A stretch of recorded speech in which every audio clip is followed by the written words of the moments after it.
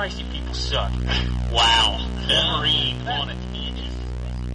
Back in the days when we played video games, it was hardcore for the nerdy and lazy. Now things have changed and all our video games are also for the casual and lady. But that's okay, you know the score. We told you a million times before. Playing consoles, not just games, is in the past. And every week you listen to the best damn internet radio crew. It's the N4G podcast.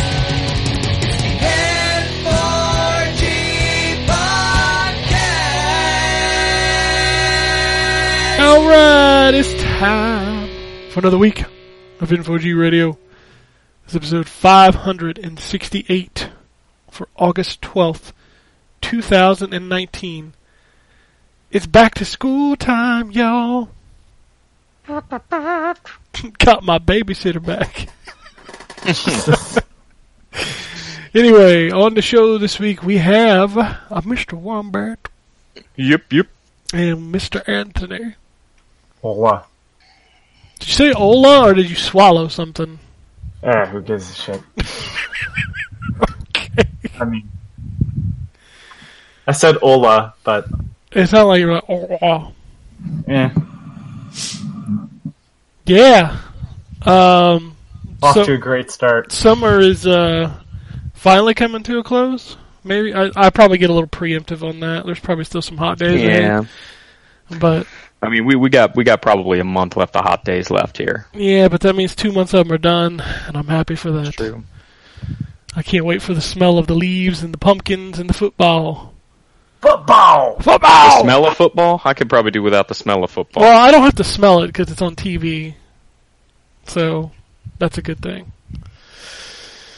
My team is on that HBO show this year, and it almost makes me want to subscribe to HBO because it's like two birds, one stone. I could finish Game of Thrones. I could watch what's that robot western show?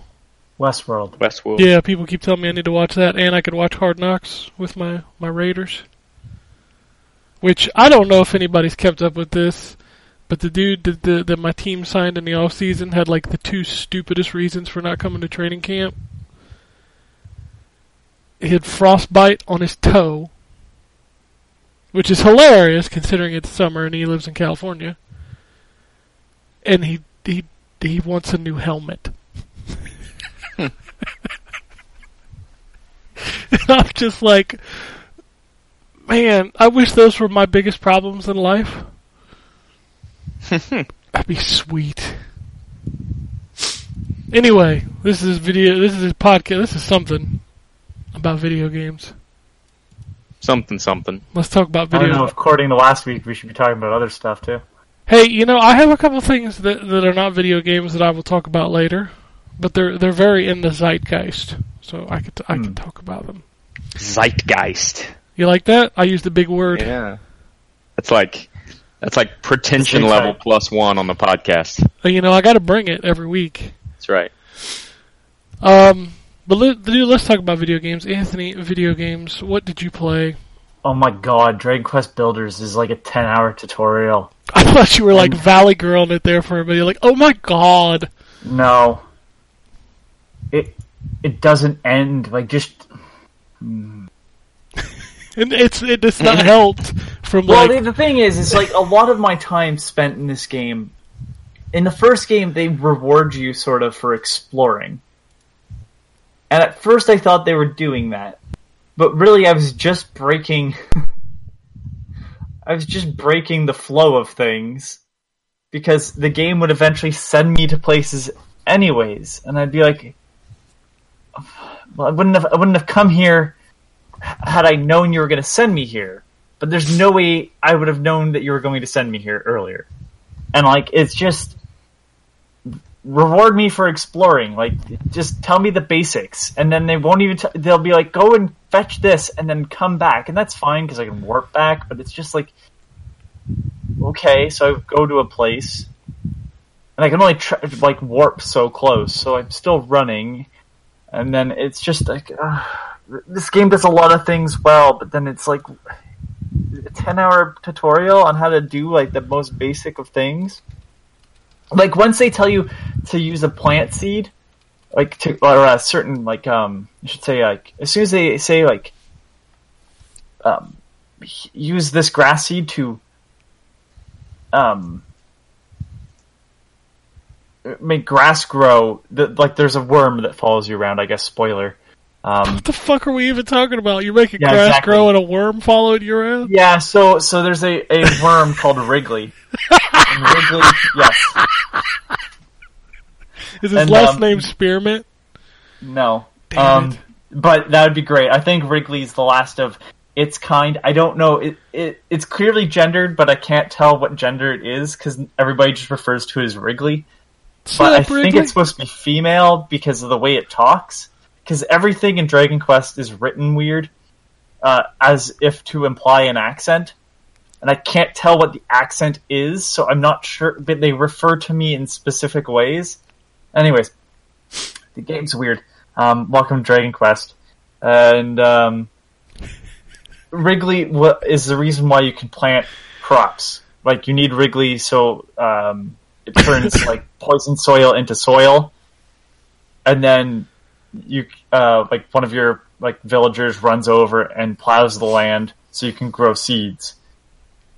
But Wrigley shows you early on how to use a grass seed. If you use a grass seed, grass pops down.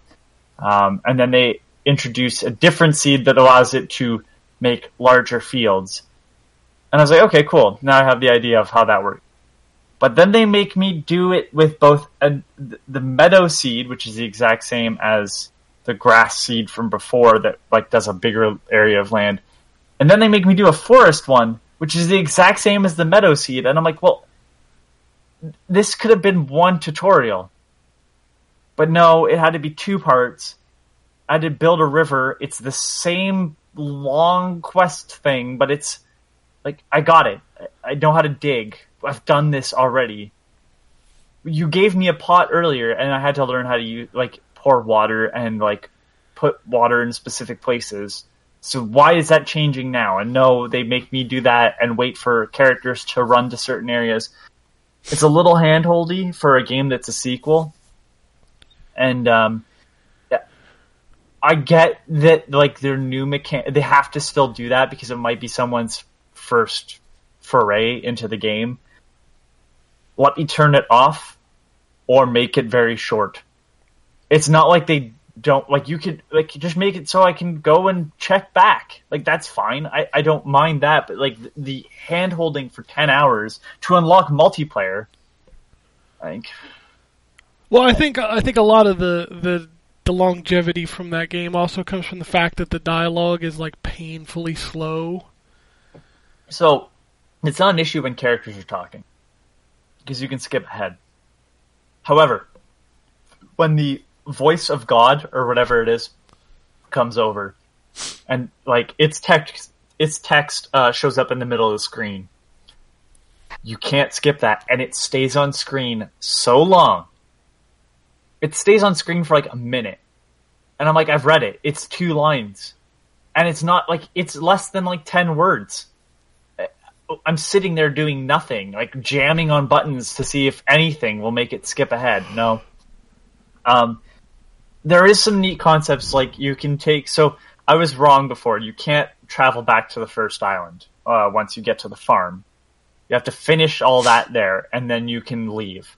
Which is fine, because once you go back, it's clear that that's your main base that you're building up. But you can travel to other islands, and... like, some of those islands are, I don't remember what the term they use is, but basically they're randomly generated islands. So you can go and collect supplies on those islands and find new villagers and everything. But what I really liked about it is they give you these, like, checklists, and all you have to do is find everything on the checklist. So it's basically a scavenger hunt. And once you do, it'll give you an infinite amount of certain supplies. So the first island I did gave, like, anytime I try to build anything, I have infinite wood, and infinite grass. So that's neat. That I like the fact that it gives you stuff like that. But then like I go back to the island because that island just left me to figure it out for myself. Went back to the first island and they're like, here's how we build a river. I'm like, we literally did this when I left. We did this already. Just finish it. Like I left you with the supplies. You've proven you can do this. Like just do the thing without me. It's long. I put it off because like it was like annoying to the point of because you can only grow certain crops a certain way, but I'd already done certain parts of it because again, I want to explore. The first game invited that to some extent. I mean, rewarded that too because you do need to collect supplies, and in this game, it's not that exactly.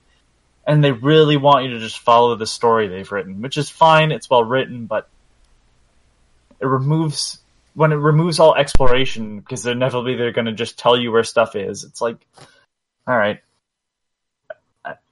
I don't hate this game, but it's annoying. It's annoying because I'm not younger. Like if I was younger, I think this would be perfect, but I'm at like 27, so this is a bit absurd.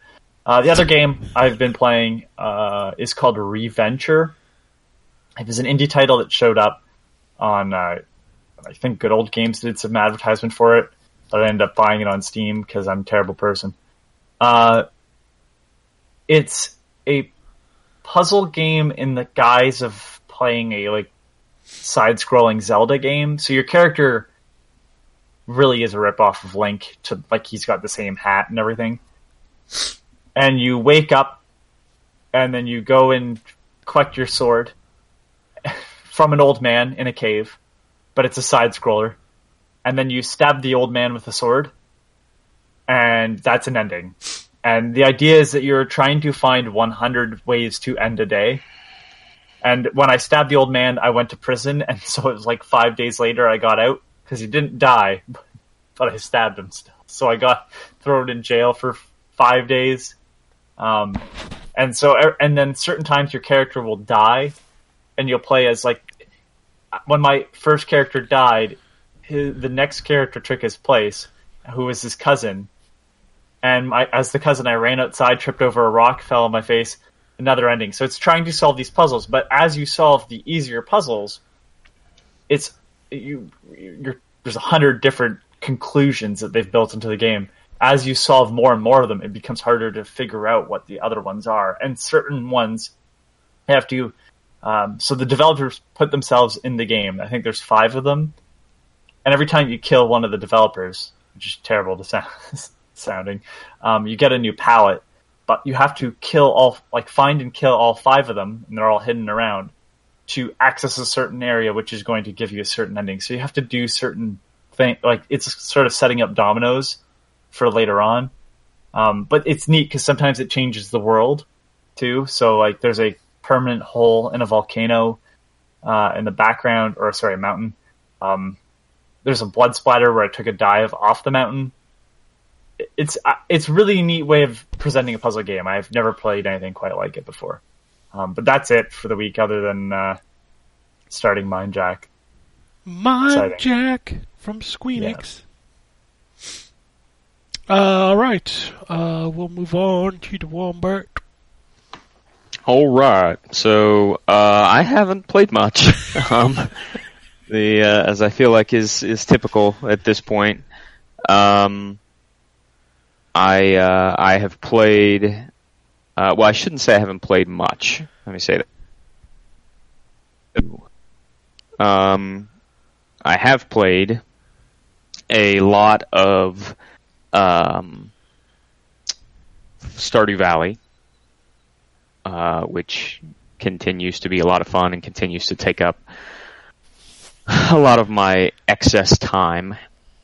I have played some more Valkyria Chronicles 4. I'm on chapter 12 of that, and I'm just trying to go through and clean up some of the side stuff and some of those things as I make my way through it.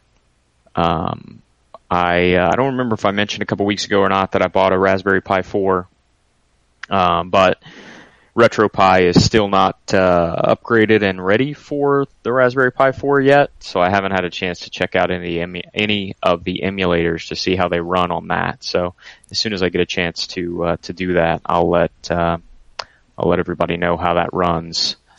But other than that, honestly, I really, maybe the spot on a video game podcast wasn't the one I should have taken up this week. Because I really, other than those two things, which I've already talked about a whole ton, I haven't played a whole lot else. It's like end of the summer. Yeah. Kind of a lot of games coming out, like getting kids ready to go back to school. It's just, yeah. It's a weird time because I'm kind of in the same boat. Like I didn't play a lot this week. I'm kind of going down a different path than you. I don't know if you weren't on the show last week, but I talked about I finally ripped open the PlayStation Classic and started putting some things on there that maybe aren't on there to begin with. Sure, I understand. Just say it. But I went further down that rabbit hole this week. So last week I had just added more PlayStation games, which is cool. And it especially makes that thing feel like a better collection, getting some of my favorite games on there, like Mortal Kombat Trilogy. Right. I put Blood Omen Legacy of Kain on there. That game is hard to play now. I will say that. It's tough to play. It's tough to go back to. Yeah, that's why I always, in this whole remake crazy world that we live in now, I had hoped at some point somebody would remake that in a more modern friendly manner. But yeah, it's a tough game to play, especially with all the load times. Yeah, the load times are a little better because you're loading it from a USB stick instead of a disc. So, but they are still there. But I have a question though for the Blood Omen Legacy of Kain. Is that the top-down one? Yes. Yes. Okay. Yeah. It's very dark and like the controls are confusing. Like it's not like you don't think about it because it was so long ago, but it's not like a modern game where it'll be like press this button to do this. Like it literally will let you pick up something and then you have to figure out what button to press to go to that menu. Like, yep. It's a weird thing because I picked up these spells in the beginning and I'm like, well, how do I use that? And I started pressing buttons and then all of a sudden I just used it and I was like, oops, I don't think I was supposed to use that yet. And it's a weird game. It's one of my favorite games of all time, but at this point it works better as a movie than it does as a game. Yeah. Like watching the scenes and stuff like that on YouTube still, the dialogue obviously is still really good. The voice acting is still some of the best voice acting I've ever heard in a game. But the gameplay is just it's not modern at all. My other favorite thing about going back to PS1 games is the horrible puppet people in the intros of these games. Oh, yeah. If you haven't seen it in a while and you don't remember it, watch the CGI intro to Battle Arena Toshinden 3. Holy shit. It is just copious amounts of awesome and bad at the same time. Yeah, I think PS1 is probably the generation that holds up the worst. Yeah, by far.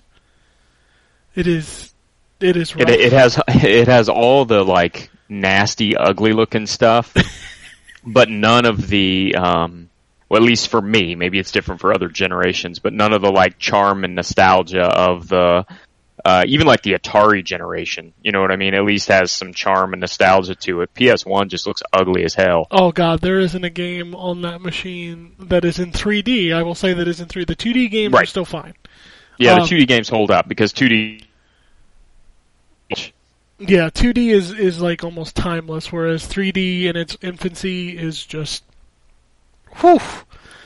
Yeah, it's the Boogeyman and I were having a conversation about Jumping Flash the other day, and I said something about how that game doesn't hold up at all, and which I know is a disagreement. Some people do think it has. I think it's. It's better. I think it's almost unplayable at this point.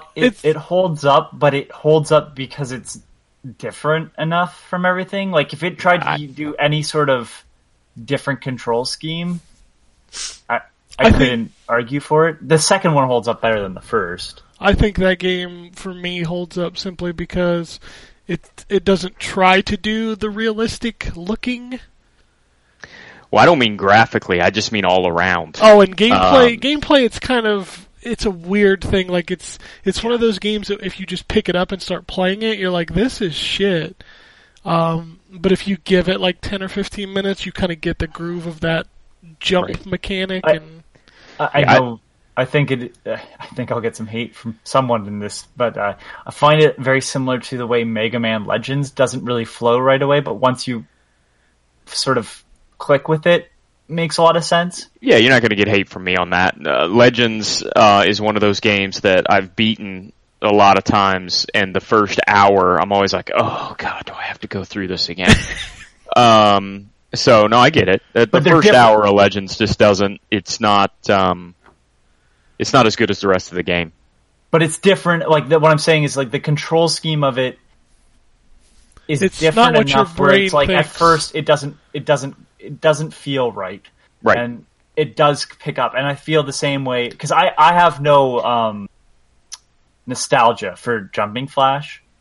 It's something I played much later, so it feels different enough from everything else out there that I'm like, okay, this is just how this game works. If a new one came out and used the same control scheme, I'd go, okay, you should have probably tried to.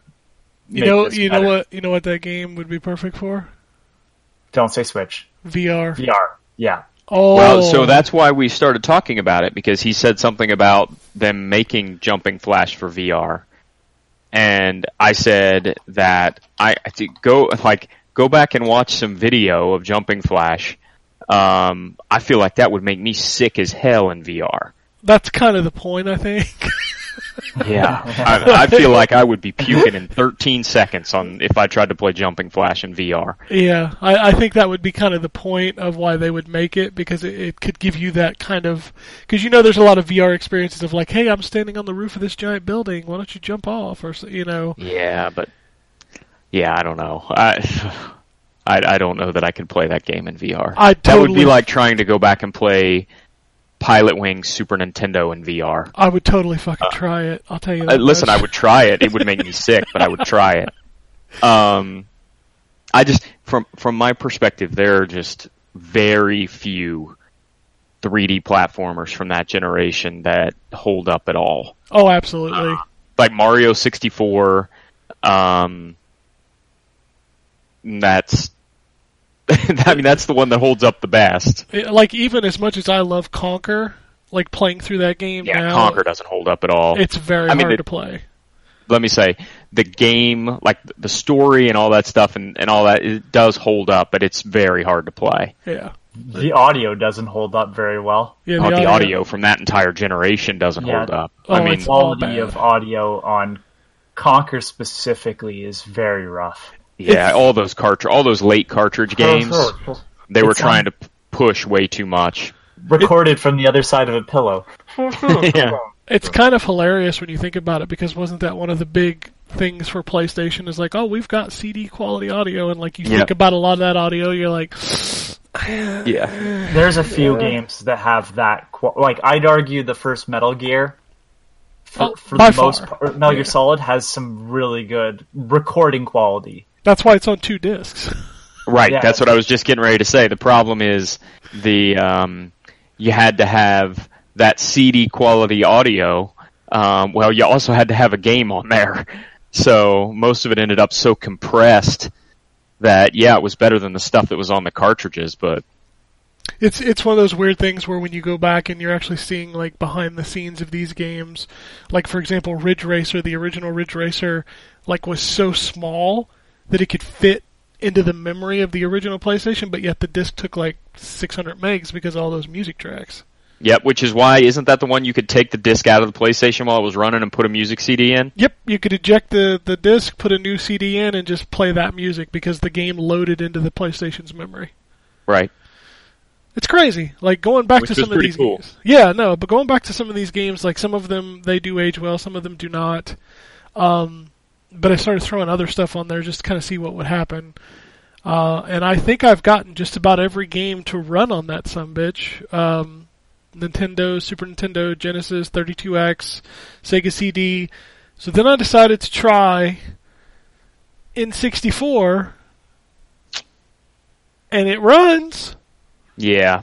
But here's my problem. So I bought an 8-bit Do, how do you say it?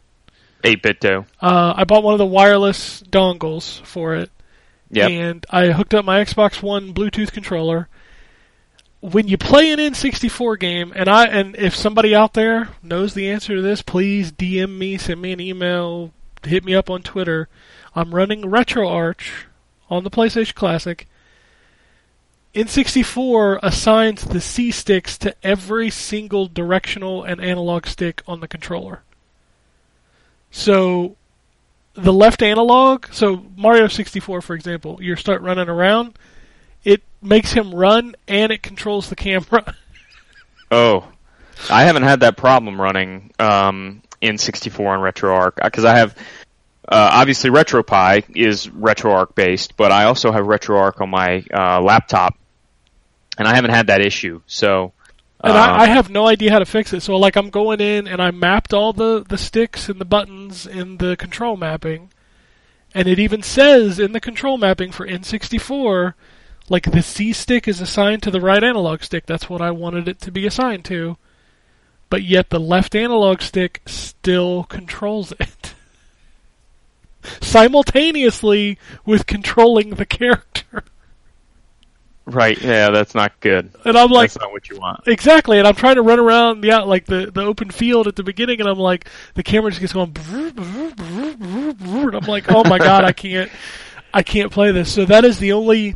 That is the only system I can't get, and the games run fine on the PlayStation Classic. Like, they run great. I booted up Wave Race, I booted up Super Mario 64, but when the left analog stick controls both the C sticks and the character movement, I just can't play it. Yeah, I'll look later tonight at my RetroArch setup for N64, and I'll send you the details. Okay, just in case. yeah, because I have no idea. Like, I don't have a lot of options, so like when I go to select the controller, I can select RetroPad or RetroPad with analog. Yeah. And I have that set, and I've mapped all the buttons in the core, and it still just does not. Also, if you're on a PlayStation Classic running RetroArch, never try to switch your controller type, because there's only two options. There's PlayStation controller, and there's disabled. And when you disable it, you can't do nothing. Oh, great. You can't even switch it back. You got to pull the stick out and delete the config files on your PC, which is a pain in the ace. Yeah, no doubt. Oh, but no, that's it.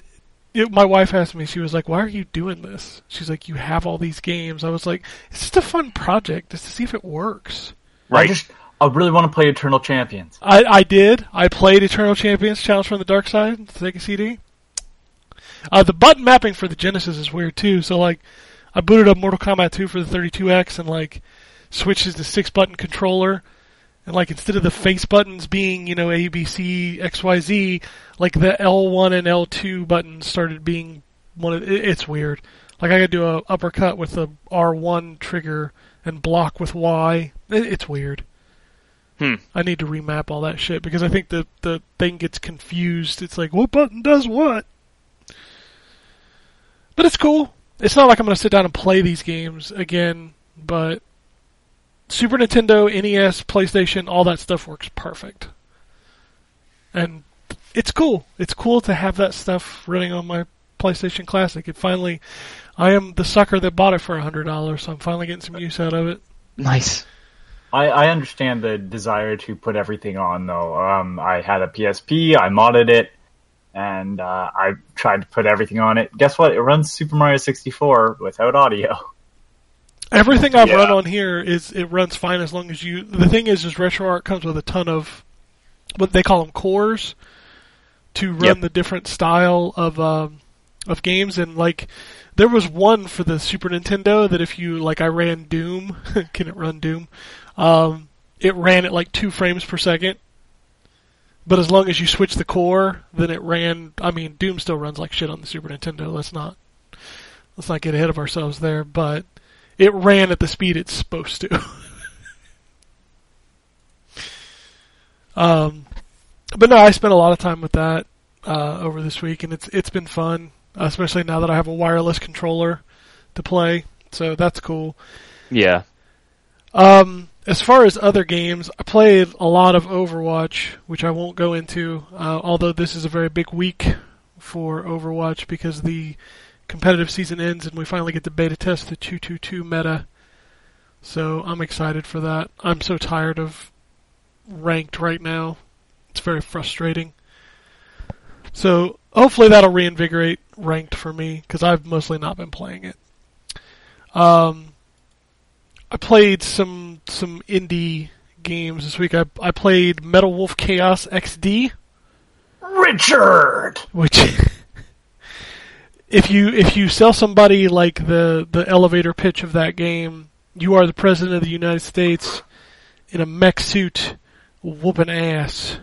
Hold on, let me explain the story. So there's been a coup, and the coup is run by the Vice President, who also has a mech suit.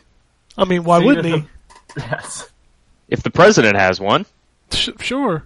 Right. So you are trying to save the United States of America, and it's like Japan's idea of what America is, and it's amazing. And the dialogue is horrible, and at parts I have to assume it's done intentionally, but at the other times I'm like, no, it can't be. This is so dumb. Well, everybody needs to go and look up the Liberty Island segment. It is just to understand. It is a From Software game from the Xbox PS2 era, and while they have modernized the controls, it still feels very much like a game from that era. Like the fact that you swap your weapons by pressing a button and then tabbing the L and R buttons to swap between them before tabbing that button again. Because you can have a weapon on the left trigger and the right trigger, and it's a weird-ass game, but I kind of dig it a lot. It's peak stupid.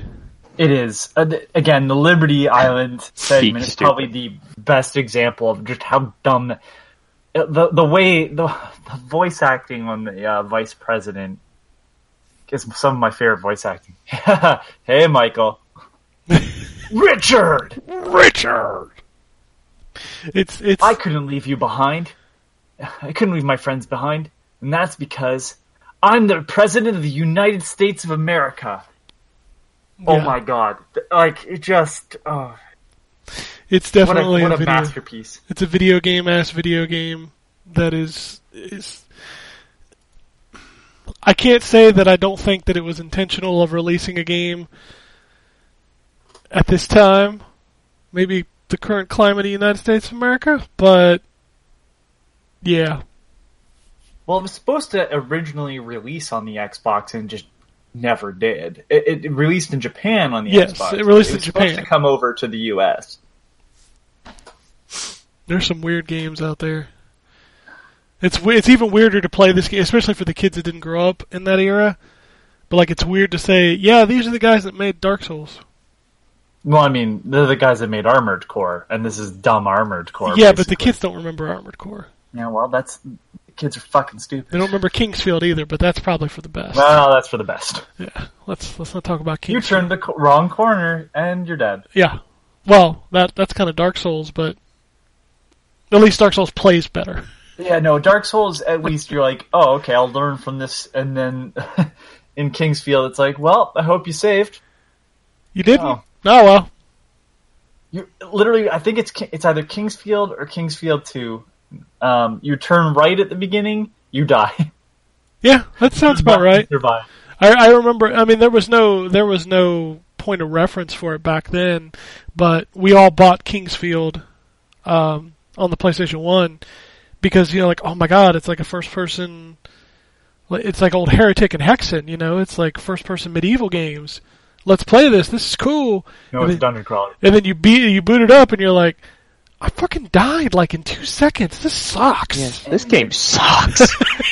And then there was Shadow Tower, I think, was their follow-up to that. Yeah, it was basically King's Field, but it was a different name. Kind of like It's Dark Souls Bloodborne. Yeah. It's that played better. Those games were rough. I remember playing those. And they made like 4 of those games. They went up to King's Field 4, I think. Yeah, and the PS2, I think. Yeah, PS2 had King's Field 4. Yeah. There was a lot apparently in 2006 they released 2 more King's Field. Oh my god, there were so many weird ass games back then. Another series that I remember fondly from back then was a Deception. Oh yeah, Deception. that was the one where you set traps and stuff. Yeah, right? they actually made one of those for the PS3, right? Yes, the PS3, Vita, and then it got ported to PS4. Okay, yeah, Deception like 4, just Tears of some. yeah, because I remember those like back in the. And they got anime. Well, yeah, everything gets a little anime after a while. But yeah, man, the PlayStation and PlayStation 2 were just like breeding grounds for some weird fucking shit. And I was all there for it. I loved it. I played a couple of the games. One of them I didn't play a lot of. It's called The Forbidden Arts. I'll try to play some more of that this week. I played a game called Damsel, which is a level-based, like you go through the level and then you have to kill everybody or rescue hostages, or it's a real fast-paced, like 2D side-scrolling adventure game. It's fine. I like the art style of it a lot. I wish there was a little more substance to it. But I think the biggest thing, and I am allowed to talk about this because they said we could talk about it, we just can't stream it or give a review yet. I think I found a roguelike that I like. And of course it would come from the guys at Double Fine Studios. I've been playing Rad. Is it rad? It's pretty rad. So the 80s motif is kind of hot right now. And Rad is very much a bright neon blue and pink kind of look to it.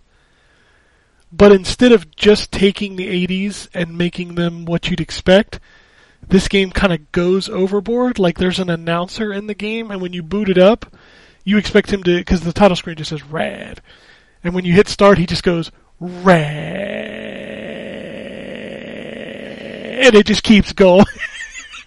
And it's kind of hilarious. And every single thing he does a voice for. So like when you press start, he'll be like, press start, loading. And it's just, it's beyond what you'd expect it to be, which is I think what makes it work. But what I like about this game is that, like, almost the randomness and the not knowing what you're going to do is what makes the game. So you start off, you got a baseball bat. The character basically tells you, like, here, carry this baseball bat. By the way, when you die, somebody else will get it, and they'll continue your quest. But everything that happens is fucking wacky. So every time you level up, excuse me, every time you level up, you mutate. And it's completely random. So the first time I leveled up, it was like, you have X-ray vision. Excuse me. You can now see inside of boxes and whatnot, so you can see the items before you attack the enemies or the boxes. The next time I did a run and I leveled up, I grew a fucking snake head. And I could use the snake head with the right analog stick to attack people from a distance. And it's shit like that really make this game interesting as you play it. And the levels all have the same premise. You go in, you gotta find these two like light beams to shoot to the middle, and then that'll finish the level. You collect cassette tapes. You collect floppy disks, which the announcer says when you pick it up, he's like, floppy currency. It's just, I don't know, man. This game is cool as fuck. and I'm having a ball with it. It's totally got that Double Fine humor. Excuse me. It's published by Bandai Namco, so like when you first boot the game, there's a big Pac-Man arcade machine, and you can hear the music playing. I mean, it's just, this game is cool. I'm having a lot of fun with it. For people like me who don't necessarily like roguelike games, there's a bunch of what they call accessibility options, which makes it gives you extra health, it makes your attacks more powerful, and it makes the game a little less frustrating, which I think is a cool option to have for a game that is very much, hey, do your run, see how far you can get, and then when you die, you start all over. As far as I can see, there's nothing that carries over. Like, the currency doesn't carry over. Your mutations obviously don't carry over. I don't know if the levels completed carry over, because I'm in the middle of my first run where I made it out of the first level. So I need to play it some more to see if that's the case. But I usually do not like roguelike games, but it feels almost like this game really plays to the strengths of playing it over and over again, and I really like that. So I'm having a lot of fun with it. And as I mentioned at the beginning about the Zeitgeist stuff that I did this week, so I kind of went on a bad superhero kick, and I watched The Boys on Amazon, and I watched Brightburn, which, if you don't know what Brightburn is, it's what's his name? James Gunn. His newest produced movie, and it's basically Superman if Superman was a serial killer. And that movie is fucking dark. And there are two scenes in that movie that might be the most uncomfortable scenes I've ever seen in cinema. They made me legitimately uncomfortable. And I can't recommend that movie enough. It is fantastic. The Boys, on the other hand, everybody's talking about that thing like it's like the greatest thing since sliced bread, and I finished it, and I don't really know how much I like it. I think it's fine. I think it's... I mean, it's the comic book, basically. Yeah, but I just don't... Like, the people that got to play... So, as far as the actors in the show, the only one that I really, really, really liked was Billy Butcher, Carl Urban. He was the only character that I really liked. I didn't like any... Wasn't he, like, kind of the only sort of known entity? I mean, Elizabeth Shue... Like, the biggest name in it? Elizabeth Shue's in it. Oh, okay. But my problem with the superheroes is that they have zero originality. They're all literally carbon copies. Well, that was the point, though. Yeah, but it's like, it's not even an effort. It's fucking Superman, Wonder Woman, Aquaman, The Flash. Mm-hmm. I mean, they're literally carbon copies. They do the exact same thing. They have the exact same powers. Yeah. That seems that just seems really lame to me, because if you're going to make a set of characters, make them different, I guess. But they're not the characters you're following, though. That's the point. But the show... But what other... Here's my argument. What other superpowers are you going to give someone? I don't care about the superpowers. I mean, down to the costumes, Anthony. Like, they're carbon copies. But if I'm going to make somebody that runs super fast, inevitably it's going to be compared to the Flash anyway, so I might as well just go for broke if I'm going to do a parody, which is basically what The Boys is. I mean, if that was true, then Marvel and DC wouldn't feel all that different, and truthfully, they do. I mean, I'm just saying. It's one of those, like, I understand, it was written about, like, superheroes, what if they were real and owned by corporations? Yeah, and I get that. You know, and so like that, the jumping off point is like, you know what a superhero is, and the most common superheroes, you know what I mean, like are Superman, the Flash, etc. So it's just, if I'm going to have a guy that runs really fast, everybody's going to go like the Flash, right? Like, yeah, this guy can fly and punch really hard and stuff, like Superman. I just wish they'd have made those characters more interesting. The only one that's interesting is the fucking Superman clone, and it's because that show has some real weird shit in it, and sometimes I feel like it's just there to be there. The show's very violent. It's not even just the violence, it's the creepiness. Hmm. Like, there's some real creepy shit in that show. It's Garth Ennis. Like, good at writing creepy shit.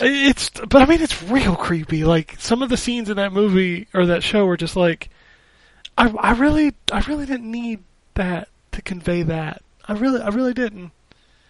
It's,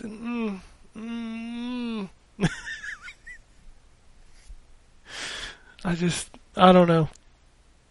It was interesting enough for me to finish the 8 episodes, but I really just don't think it's like I've just heard so many people say it's like the best thing on television. I'm like, not really. I'm going to be honest with you, I usually use that as an example to kind of stay away and let it kind of settle. You want to know what got me to watch it? Because I had kind of ignored it. Carl Urban, I hope, is the answer, because I love Carl Urban. I love Carl Urban too, but that's not why. Okay. The reason why is because it was created by Eric Kripke. The name sounds familiar, but... He created Supernatural. Ah. So I was willing to give it a shot because the man who created probably my favorite television show worked on the show. And I have to say Supernatural's a hell of a lot better. It's fine. It's fine. If they release a season 2, which I think they will, the way it ended, I will probably watch it. And then they'll cancel it like they canceled The Tick. Or Swamp Thing before it even finished. Well, but this is Amazon, so that wasn't Amazon doing the call. Here's a weird thing about Amazon that I don't know if you know. So they started doing a lot more 4K stuff. It's a separate thing. So like separate app? Well, it's a separate... So, you know, like when you go to Netflix and you watch a show, it'll tell you it's in 4K, but it doesn't matter if you have 4K because it'll just work. Right. If you go to so let's say you start watching The Boys on the 1080p setting, and you go back, and then you start 4K, it's a separate thing, so it doesn't know where you left off. Does that make sense? So it's like it's two. Yeah, so it's not downgrading on the servers. Exactly, it's a separate file. It's weird. It's even weirder because Netflix uses Amazon Web Services. So yeah, just Netflix has better software. Yeah. I don't know. I just found that weird because like there's 2 entries for The Boys. There's the 1080p version and then there's the 4K version. That's weird and kind of dumb. Yeah, because if you think about it, if you were watching that like on the go on a tablet, you'd probably be watching in 1080p, and then when you got home, you'd try to watch 4K, and it has no idea where you left off. It's just a weird thing, man. I don't know. Everybody talking about how the PS5 and Xbox Scarlet support 8K, and I'm like, motherfucker, I can't even watch TV in 4K yet. Yeah. You can barely get 4K. Sports are like the only thing on regular TV you can watch in 4K. And even then, like, it's the same issue with the Google Stadia thing. Like, the infrastructure isn't there for everyone to be streaming a 4K, let alone 8K. And like that's how most of the content's being taken in now. Yeah, we don't need 8K yet. Sorry. And the and thing we don't need 8K anyways, because like we get to a point where it's unnoticeable. Yeah, we said that with 480p. Yeah, but like we're getting to the point where literally the eyes cannot. The eyes cannot see past what like in front of it. Yeah, like the frames per second thing I get because like at a certain point your eyes can't register it anyway. But resolution wise, I'll be interested where that peaks. I think it's like scientifically capped at like just above 4K, but like they've done the research. Like at one point we just hit a point where like you can't, like the human eye just can't see it that much detail. You can't see it any better, motherfucker.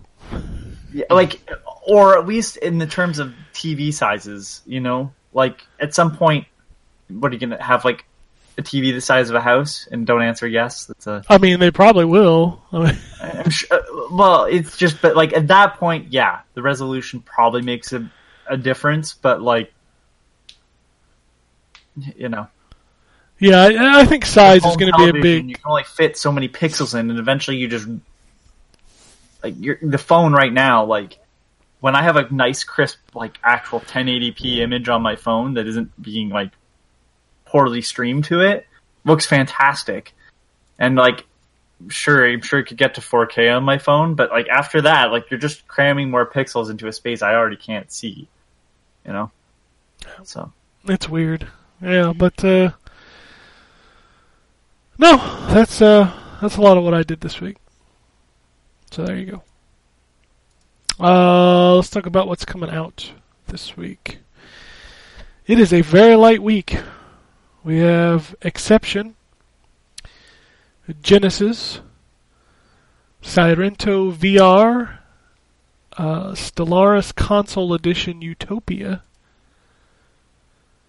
Ancestors Legacy, Slay the Spire is finally coming to Xbox One, the Visara Collection, Aritana and the Twin Masks, even the Switch is a light week. You got Friday the 13th. all I've known so far is Slay the Spire. That's what I'm saying. This is a dead week. We've got Friday the 13th coming to Switch. Fell Seal, Arbiter's Mask, Cryo Gear, It'll Do, Rogue Singularity, the Visara Collection, and the Grandia HD Collection. It's weird that It'll Do is coming to the Switch now when I know for the second one's been available for a while. Yeah, you know, I mean, why not? Everything else is on Switch. Yeah. It's weird when the Grandia HD Collection is literally the biggest release of the week. I mean, that's it. Don't try to go back to those games, I'm going to be honest. The biggest release for me this week is obviously the Overwatch patch, but also Nightwolf drops on Tuesday for Mortal Kombat. Still need to play Mortal Kombat, I have it sitting there. I'm excited for Nightwolf because they've also added a new brutality per character, and one of them has the toasty sound, and it's fantastic. Nice. So that's it. Wish they would have. I wish they would do some side story content with these DLC characters. I mean, you get the ending when you play through arcade, but that's it. Yeah, but the ending's not It's canon a text to screen the that story. scrolls. No, but sometimes they're funny. Yeah. Yeah, I'd like to see some new chapters added to the story mode. That'd be cool.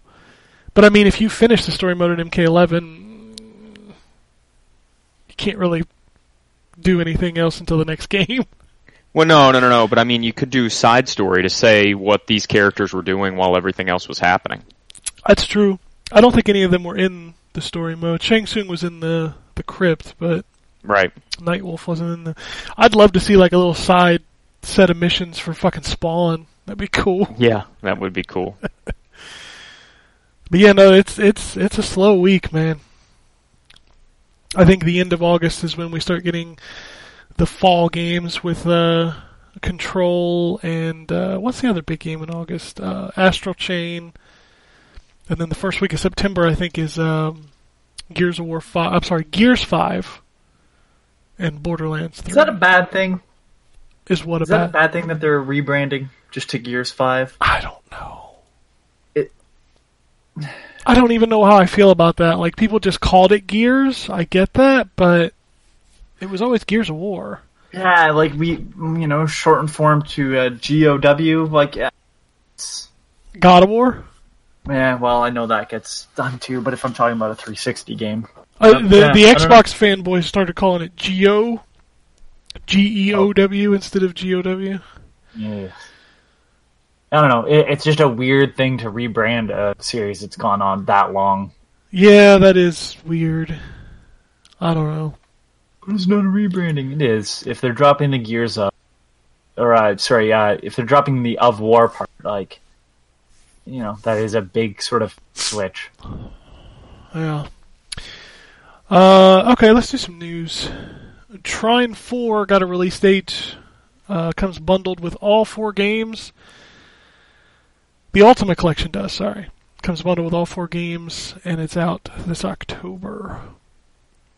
What was that? Trine 4. Oh, Trine. Yeah. Okay. Activision has said on their recent earnings call that they see value in more remasters and new games in those series. So I guess the Spyro and Crash collections did really well.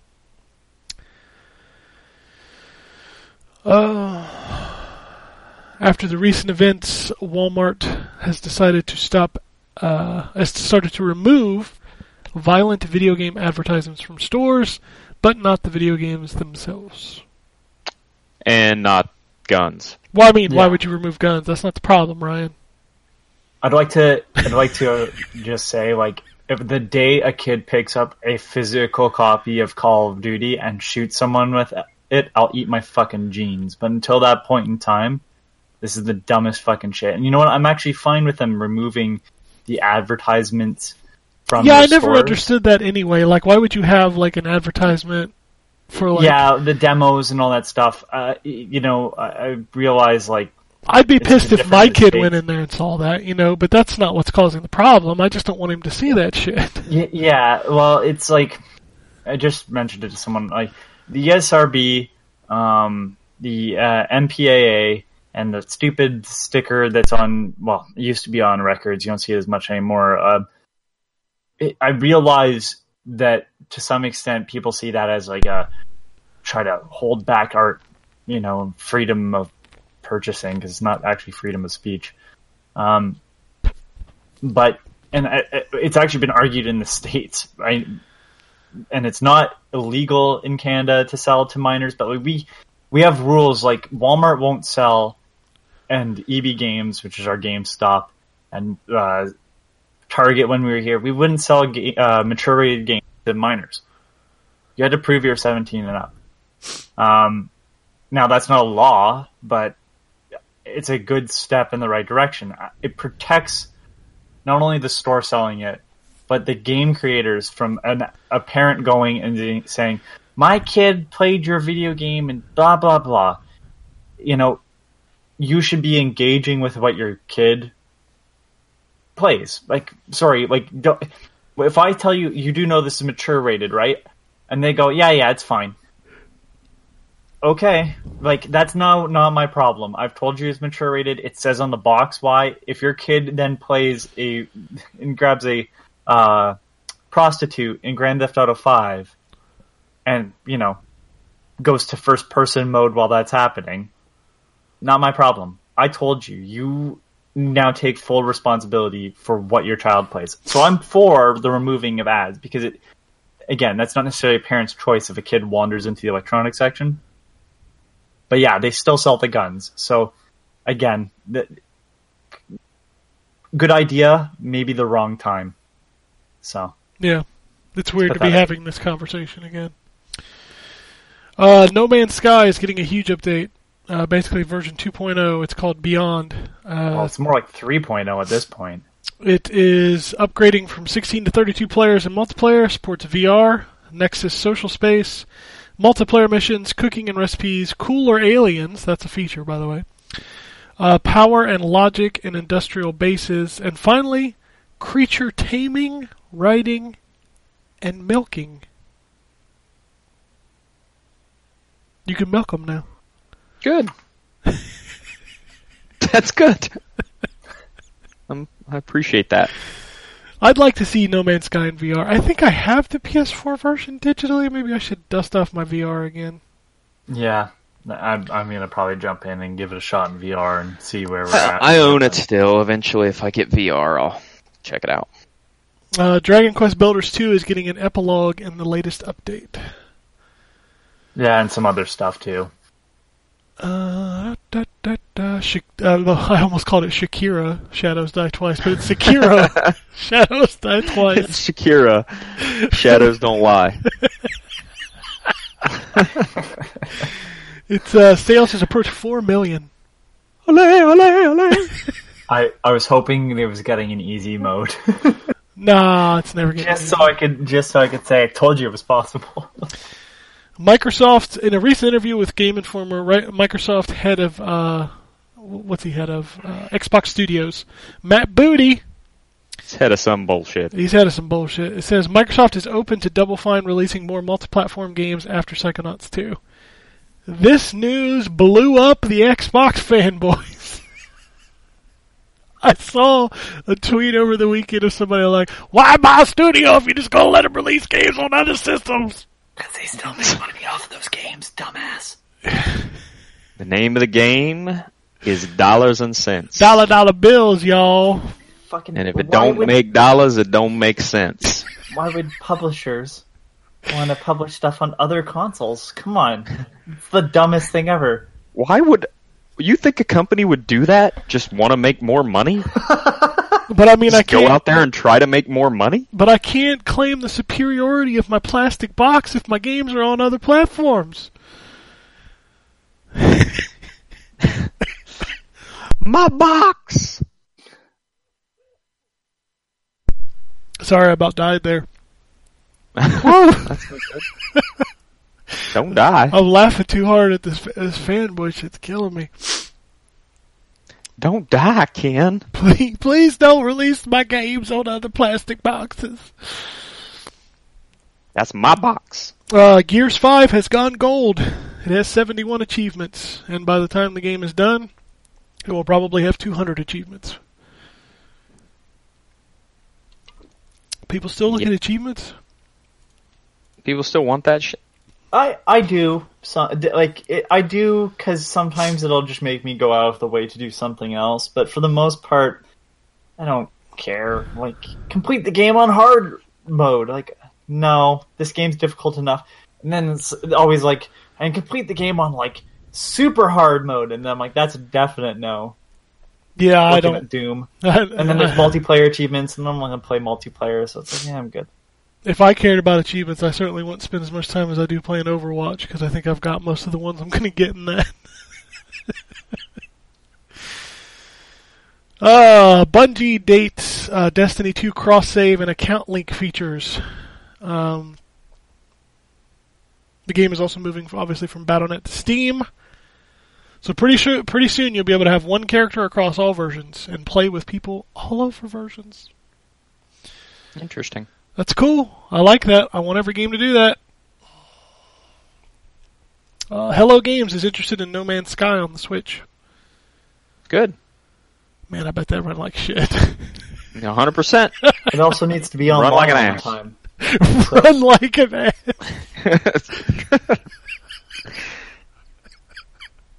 Never seen an ass run. Oh shit! Although, I mean, putting a game like that on the Switch is basically the it's basically the reason stuff like No Man's Sky exists, right? It came out and was disappointing as hell, so we'll put it on the Switch. It'll be disappointing as hell there too. Oh wow! That's good now, but fuck, sure wasn't good when I bought it. Brawlhalla's getting some more characters. You want to guess who they are? Shovel Knight's already in there, right? Mm-hmm. Yeah, so. You're not going to get this one. But no, I can't think of the indie titles. That's because they're not indie titles. Oh. Oh. There are 4 WWE superstars Oh, I'm out. joining the roster of Brawlhalla. What game is this? Brawlhalla. I don't It's even know what Brawlhalla is. It's that free-to-play it's- Smash Brothers clone Oh. from Ubisoft. One of the characters is The Rock, because of course it is. The Rock, Of course Becky it is. the Why Lynch, wouldn't it be The Rock? Becky the Man Lynch, Xavier Oh. Woods, John Cena. Well, so there's Really? only 3 then, right? That's 3. No, it's 3 because you can't see John Cena. True. How do you know he's in the game? Exactly. You have no idea. Because you fucking hear the boop, boop, boop. Yeah. That's how you know. Oh, shit. Shit. The ESA, Sony and Microsoft and Nintendo will start requiring developers to disclose loot box odds. Because Good. knowing the percentage of what I'm not going to get is really going to change things. Well, it's the McDonald's thing. You have to put how many calories. No one gives a shit. Nobody looks at that. I do. Do you really? I do. That's not a joke. I was just at McDonald's the other day and had to check because I'm in the process of trying to lose some poundage. Ah, okay. I ended up at McDonald's because it was I did a charity event at Fort Knox, and it was the only thing around there to eat. So I had to try and figure out what I could eat and still feel like I wasn't going to die. I mean, I feel like I'm going to die after every meal, but Well, when you get used to eating like turkey sandwiches and stuff, that big old greasy McDonald's hamburger makes you feel like your entire insides are just going to come out. I can imagine. Yeah, if you're used to putting healthy stuff in your body and then you eat some big nasty ass cheeseburger, Yeah. So let's talk about this ES. So the ESA's got a lot of problems right now. Probably the biggest problem that they have is that they kind of leaked a bunch of people's personal information. I think the list was upwards of like 2,000 people were on that list. This included names, phone numbers, home addresses. And it was just out on a website, on a spreadsheet. Well, my understanding is you had to log in, get the spreadsheet, but the link that you once you logged in, Yeah, the link was just available. the link was you could just copy the link and put it somewhere. Yep. And a bunch of journalists and media people had to change their phone numbers. Move. Yeah, this is for a show that's been on the decline and on life support, according to some people, for the last few years. This does not help. No, it does not. So the question is will anybody even feel comfortable registering for the event next year? And shit, who's going to show up? Because if, Microsoft did something during E3, but they technically weren't there. Really? They were not on the show floor. They were in the Microsoft Theater across the street. There really is no point to this thing anymore. Really, It's true. I didn't find anything super exciting out of that because I either knew what was coming, or there was stuff that I was engaging with at the time anyways. So there's no point of getting excited for things that are a year away. I've always said there are too many conventions every year. I feel like we just need one or two really big ones. I kind of liked the E3/Gamescom thing. That felt like a good balance of two very big shows during the before summer started, so we could see all the fall games, and then kind of the Gamescom thing, so we could see what's coming next year. That was kind of a nice cadence. But now I feel like there's an event every month, at least. Paris Game Show PAX. There's four different PAX. Yeah, there's 4 PAXs. There's GDC, which is not as big as it used to be. There's Gamescom, which, by the way, Gamescom is next week. GDC feels like it's gone back to what it was supposed to be. Yeah, which is good. That's what it should be. Yeah. Yeah, all the PAX. Game Awards, which has turned into that. Yeah. I mean, there's just an event constantly. And then Microsoft has their EXO events. Sony, until last year, was doing, PlayStation Experience. Paris Games Week or whatever. Then there's Tokyo Game Show. Yep. There's a lot of conventions, man. A lot. Yeah. And when it's one a month, yeah. All right. I know Anthony and I are going to have a debate on this next topic. I tweeted about this. I have a lot to say. But DuckTales Remastered is being delisted from digital services on August 9th, which means it's gone. Seems like some bullshit. It is. I do not disagree with that statement. I understand it because it is a licensed property. My only thing that I'm upset about with, legitimately, it's a licensed property, so I knew it was going to go away. it's kind of disappointing that Capcom wouldn't try to renew, but you've had how many years to buy a blah blah blah blah blah. I was never upset. It just legitimized the reason why I bought it on disc, because I knew it was going to go away. So I bought a disc copy for next to nothing. Like, I bought it for maybe $10 online, like a year or two ago. It was off of Amazon, so it wasn't very long ago. My thing was, I asked Capcom on Twitter when they on their announcement or whatever, and there was no response. What does that mean about the Afternoon collection, Disney Afternoon collection? Because it's got 2 DuckTales games on it. Like, I don't know what was happening. There seemed to be no response, so I assume it stayed. Like, I honestly don't know. Yeah, I don't know if that one's gone or not. My argument about this, and I tweeted it, and I had a lot of very good responses, and I had a couple of responses of, like, exactly why I was tweeting it. People just jump to the Chicken Little bullshit because they do. Because the first thing I see when this goes up is like, this is why I don't buy digital.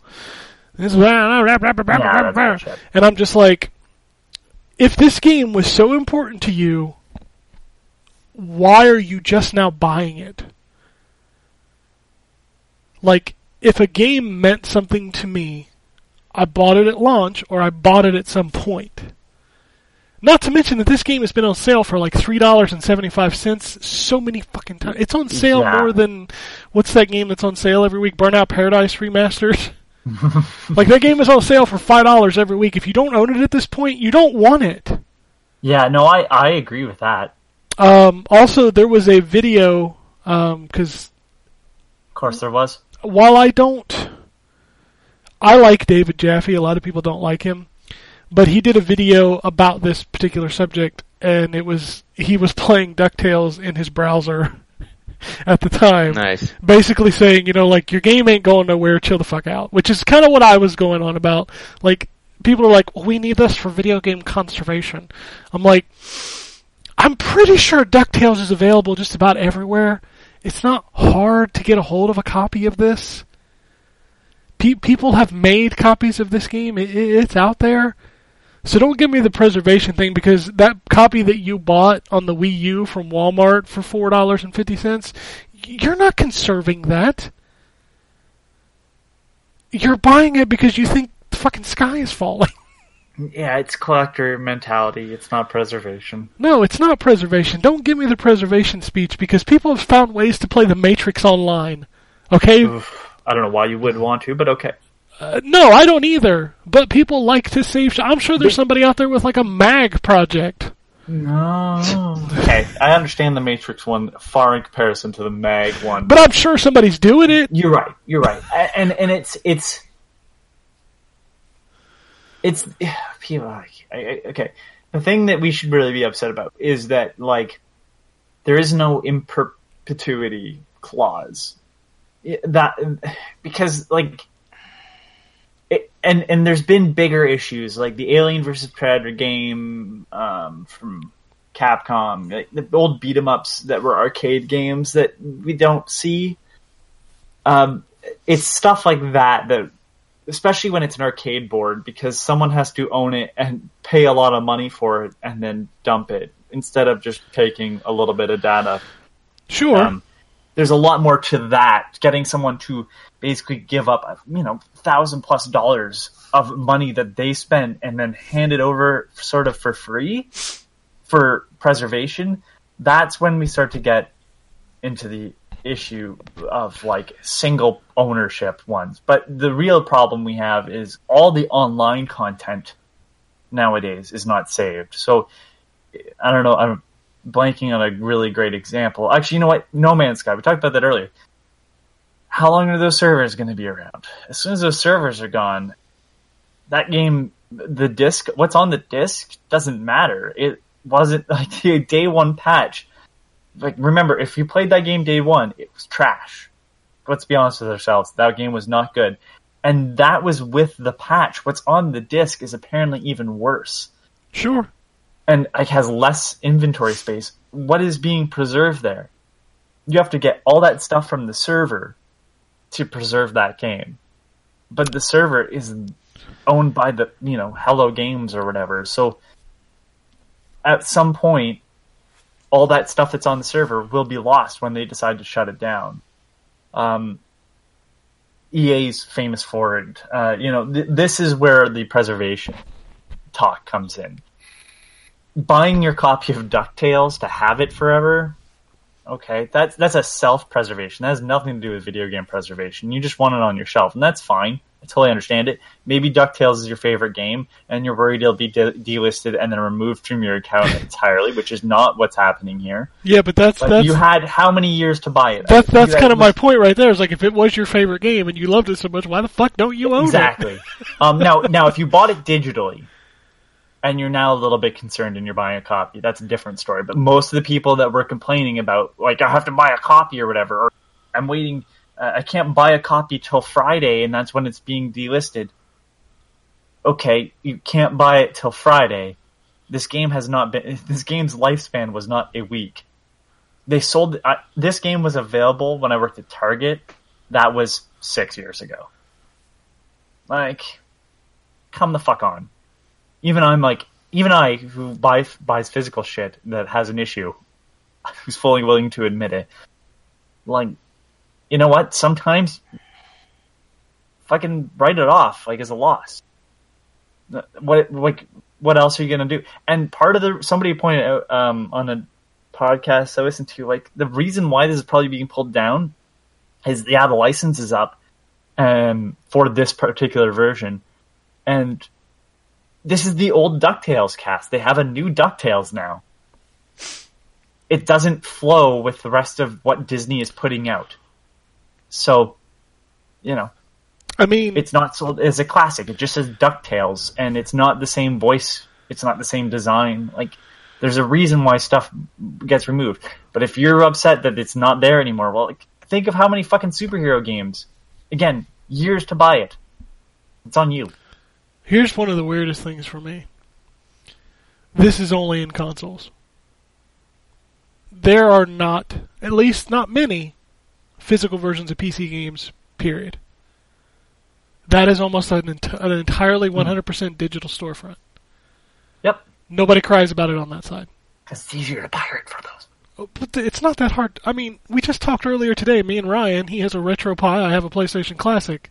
Yeah, but you're not playing a PS3 game on there, Ken. I mean, I will be in 10 years. You're right, but, like, that's not how these people think. No, of course that's not how they think. They think about these games. It's all the Chicken Little shit. It's in their head. But, like, we're working on PS3 emulation right now, 360 emulation. There's people that are working on PS4 emulation, which is crazy to think about. Sure, this stuff just keeps going on. Dolphin plays Wii U. Like, that's how you get all the Shrek mods into... I'd be okay if we didn't preserve the Wii U. Okay. I'm just kidding. I'm just kidding. But, like, that's the reason why Breath of the Wild has a bunch of mods that you can see online. This is a dumb one to get upset about. You knew. Like, just a word to the wise for anybody in the future. If it's licensed and you have some interest in it, buy it right away or shut the fuck up.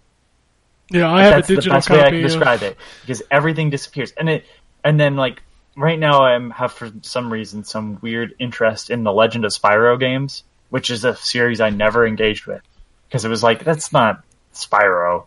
It's Elijah Wood playing Spyro. And now I can't get it because it's not like they preserved any of this stuff. How to play Spyro? So it's just like, but again, like, okay, I should have bought it though if I really wanted at the time. Now that's not even a licensed one. That's just where the license switched to Activision eventually. No, I don't have enough time to play the games I bought yesterday, let alone the games I bought 10 years ago.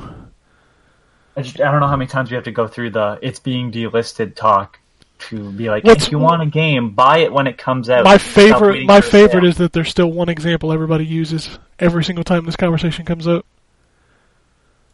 Teenage Mutant Ninja Turtles? Scott Pilgrim. It is a great game. I found what about that? What's the demo that everybody talks about? Oh, PT. Yeah. PT that you can't play anymore anyways because it's been removed. You have to disconnect your PS4 from online. I don't care. Yeah. I have And like that's one that's been remade almost. Like, and I don't know how they did it. Even so here's they've done a really good job of remaking that. So the Scott Pilgrim one's a weird one, but like, and I know it's nobody's favorite, but like, no one complains about the Teenage Mutant Ninja Turtles games consistently because there's ways to emulate them. Can I just That was removed from Xbox. I know it's nobody's favorite, but reshelled. Yeah. It's totally gone. Totally. And you know what? I haven't lost any sleep over it. And Neither have I. as much as I play a game like Overwatch, if they shut it down tomorrow, I would just find something else to play. I mean, that's life. I think everybody should go and look up when massive multiplayer online games shut down. I mean, I get... And see real disappointment instead of, like, these are people that have poured hours into something and have made friends who only play that stuff together. And, yeah, that I feel for more than I can't play DuckTales. You know, I understand frustration. I don't care if you get frustrated. I really don't. Because I will give you a perfect example. So I've been moving my movies to a digital collection recently. And I got on a kick where I wanted to start replacing a bunch of my Jackie Chan movies because I'm a huge fan of his cinema. There are 2 movies that I started looking for that you cannot buy digitally anywhere. And I was super bummed about that because they're 2 of my favorite Jackie Chan movies. But I wasn't out there crying foul of the entire digital movie industry. Yeah, and I mean, in that particular case, and this is not me, do they have different names? Well, they have different names, but they're not available anywhere digitally. Oh, okay. As I said, because I know some of the Jackie Chan issue became like names. Same with Godzilla and stuff. Yeah, there's the nice thing about having a Roku is that you can search for a movie, and it'll tell you what it's available on all digital services, whether you can buy it or rent it. Nice. And I went to do that with these 2 movies, and they are just not available on any platform. You can buy them on DVD through Amazon, but that kind of defeats the purpose of what I'm trying to do. Yeah.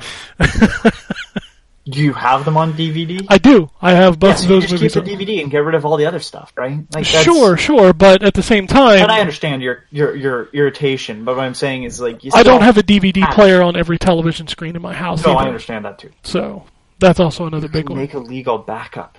Yeah. Then I got to run a server, and it's just a giant pain in the ass. Yeah, I understand that pain too. I did that at one point. I bought like a 4 terabyte hard drive and started ripping my DVDs to it, and then it just became more trouble than it was worth. So I started using Voodoo's disc to digital service, which charges me like $2 per disc, which is very, very convenient. The problem is they don't have a license for everything, so you can't, like, none of my Marvel Cinematic Universe movies I can do it to. Right. Which is a load of shit. Fuck you, Disney. It's just like, I don't know. There's a reason why I buy stuff that I buy, and like, to me, the people complaining specifically about one where they're giving you warning, for fuck's sakes. Yeah. Like, why are you getting upset with them? They are literally telling you, like, hey, look, the license is going up. Buy them if you want them now. We have a set date. I appreciated it when Pinball Arcade offered it. Because it was something like, I don't know about pinball. And then I'm like, I really like pinball. So I ended up buying all the tables before they were discontinued. Because I didn't know, at that time, it wasn't announced that Zen had the license for the Williams stuff. But I was like, I want to play this in a better form than the sort of emulation of pinball that's free, which is a little bit more rough, but does the job. But I don't know what to say to the people complaining. Yeah, it sucks, and I understand that. But like, this is one of the best case scenarios for something being delisted. And has nothing to do with digital. If it was on a store shelf, they'd pull all the copies and then they do a field destroy. That's how this works. This is nothing new. All right, moving on. The next news story is 100% Wombat. I'll be very interested on your take on this. Okay. So 2K and Ukes have split. Ukes has left the 2K publisher. Okay. They will no longer be working on the WWE games, and instead those games will now be developed internally at Visual Concepts, while Ukes has split off to create their own wrestling game. Okay. So if I had to take a guess, I'm not 100% sure on this, but obviously if I had to take a guess, there's really only a couple major wrestling promotions left in the world. And the folks at AEW have been teasing a new wrestling game for a while. I do know, though, that the folks at AEW have been teasing a wrestling game in the style of No Mercy and WrestleMania 2000, that style of game, because they're all big nerds. And okay, so that's a good thing? 100% that's a good thing. Those games were amazing. Those were the N64 ones? Yes. Okay, got it. And so, yeah, there's been over the last several years, there's been a lot of people begging for that style of game to come back. And obviously it hasn't. And we'll have to see what happens. It would be somebody else making it, not Sin Sophia. But, I think it's, quite honestly, it's good for the WWE, that Ukes isn't going to be making their games anymore because they've been pretty much universally disappointing. But at the same time, it means that Ukes will be free up to make somebody else's games. So we'll see what that is. And if it is AEW, I'm going to be very disappointed because I'm looking forward to seeing what they put out there, and Ukes would not be who I would want. So maybe they'll just make a generic wrestling game in the Fire Pro vein where it's not real wrestlers, just, wrestlers that kind of look like real wrestlers. So no. I heard a little inside baseball about this story, and this is probably true on a lot of developer fronts. So dating back as far as THQ, the bigwigs behind the WWE games learned something very, very important to them, is that those games will sell regardless of quality. Oh, 100%. So they stopped putting a lot of money into those games years ago. Not a shock at all. Yeah. And from my understanding, Ukes only builds the basic engine of it, and Visual Concepts, the people that are taking over, are the ones who sort of build the rest of the game. So Ukes only sort of builds the framework, from my understanding of what I've heard. So Ukes does the sort of hard part of it, and then the rest of it is cobbled together by Visual Concepts, who's now doing the whole thing. I'm sure that's the case, but here's the thing. If 2K isn't stupid, and I'm reasonably confident they aren't stupid, nobody knows that. Nobody knows what you just said. Right? The general consensus is Ukes is the problem. They now have an opportunity to try and build goodwill with the WWE video game fan base by saying, hey guys, look, you guys have been saying that the games were stale and they needed to be transferred to somebody else. Well, guess what? Ukes isn't in control anymore. And it would be dumb of them to have that opportunity and not make some fundamental changes to the series. Yeah. Because whether or not Visual Concepts has been the one building it this whole time, Ukes is the one who gets all the blame. Well, apparently Visual Concepts is the one that is doing this year's. This has already happened, apparently. Yeah, but they obviously didn't do all of it. Nobody's going to know that yet. Yeah. Now, I have a question for you. When did wrestling games get bad? I'm just comparing, because maybe Ukes is... as soon as they went to... Well, I shouldn't say that. So, PlayStation 2 era? That's... Yeah. Well, so some of the games in the PlayStation 2 era were actually really good, though. They were just... See, the thing about wrestling games, and it's the thing about the entire industry, is you used to have a lot of variety in wrestling games. Not only because you had multiple wrestling companies, right? But also because wrestling games used to be different depending on what console you played them on. So even WWE, playing a WWE game on N64 was completely different than playing a WWE game on PlayStation. Right? You mean WWF at the time? Yes, at the time. Before they got the F out. Question. WWF SmackDown for PlayStation. Yep. Was that good or bad? Depends on who you ask. I felt like it was pretty good for its time, but it's a completely different style than sort of what I like in wrestling games. I like my wrestling games to be a little slower and more methodical. Because they did SmackDown Royal Rumble for the Dreamcast. Which was terrible. So it's Ukes. That's the issue. Because I was going to say, I'll defend you because I liked their Earth Defense Force Iron Rain. I thought that was actually better than the main thing. But from the sounds of it, it's Ukes that is the problem. So, well, we'll see. It'll be interesting to see Visual Concepts build a wrestling game next year, because aren't they the same team that does the NBA 2K games? I believe you're right. So it's like you got 2 games you got to pump out. Couldn't swear to that, but I believe you're right. They definitely work on other sports titles for 2K. 2K only has basketball. Yeah, you're correct. Sorry. They used to build all of them. Like, they used to have hockey and college basketball and football, and Visual Concepts was always all of those teams. But when 2K basically said, you know what, the only thing we actually excel at is basketball, and they lost the license to football, they just kind of went to making basketball games. They assisted, so they did it back in, I was looking at their list earlier, and it says, assisted Ukes on WWE 2K14 and stuff.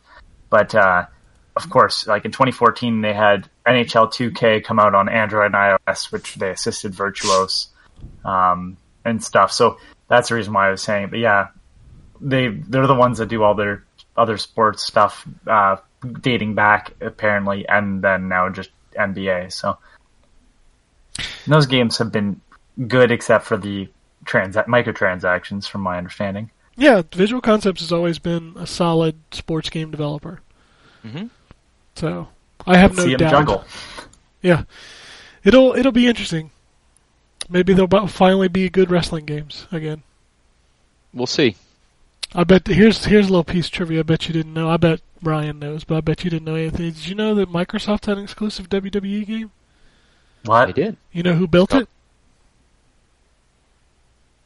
I don't remember who built it. It was called WWF Raw, and then they also made Raw 2. Studio Gigante.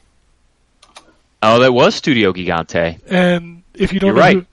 if you don't know who they are, that was the other guy that made Mortal Kombat. Yep. John Tobias, right? Yep. Because they did Tao Fang Fist of the Lotus, and then they built 2 did WWE Tao Fang as well, Raw and I games. made fun of you a lot for liking Tao Fang as much as you did. I still like Tao Fang. Which one was this? I'm sorry. Tao Fang was an Xbox fighting game. The big selling point for Tao Fang at the time was visual damage on the fighters. And limb so breaking. As they fought, they'd get bruised up or bloodied or whatever. And then it had environmental damage too, didn't it? It had environmental damage, and it also had limb damage. Yeah, that's right. Okay. It was not. It had some cool stuff in it. From my perspective, I didn't think it was a very good game. Ken and I disagree on that. I don't think it plays great. I just thought it was cool. No, I still think it does not play well. It's like the War Gods of its time. War Gods, man. I was just thinking about War Gods the other day, as funny as it is for you to say that. I just played War Gods the other day. Nice. That game. You know what other game I was thinking of the other day was Iron and Blood, the Might and Magic fighting game. God, that game was so bad. Yeah, it's real bad. The best thing about that game is the Goblin and his voice lines. Yep. I as bad as that game is, when I was younger and it first came out, I actually enjoyed that game. Well, I mean, who wouldn't enjoy the premise of a D&D fighting game? Right. I don't know.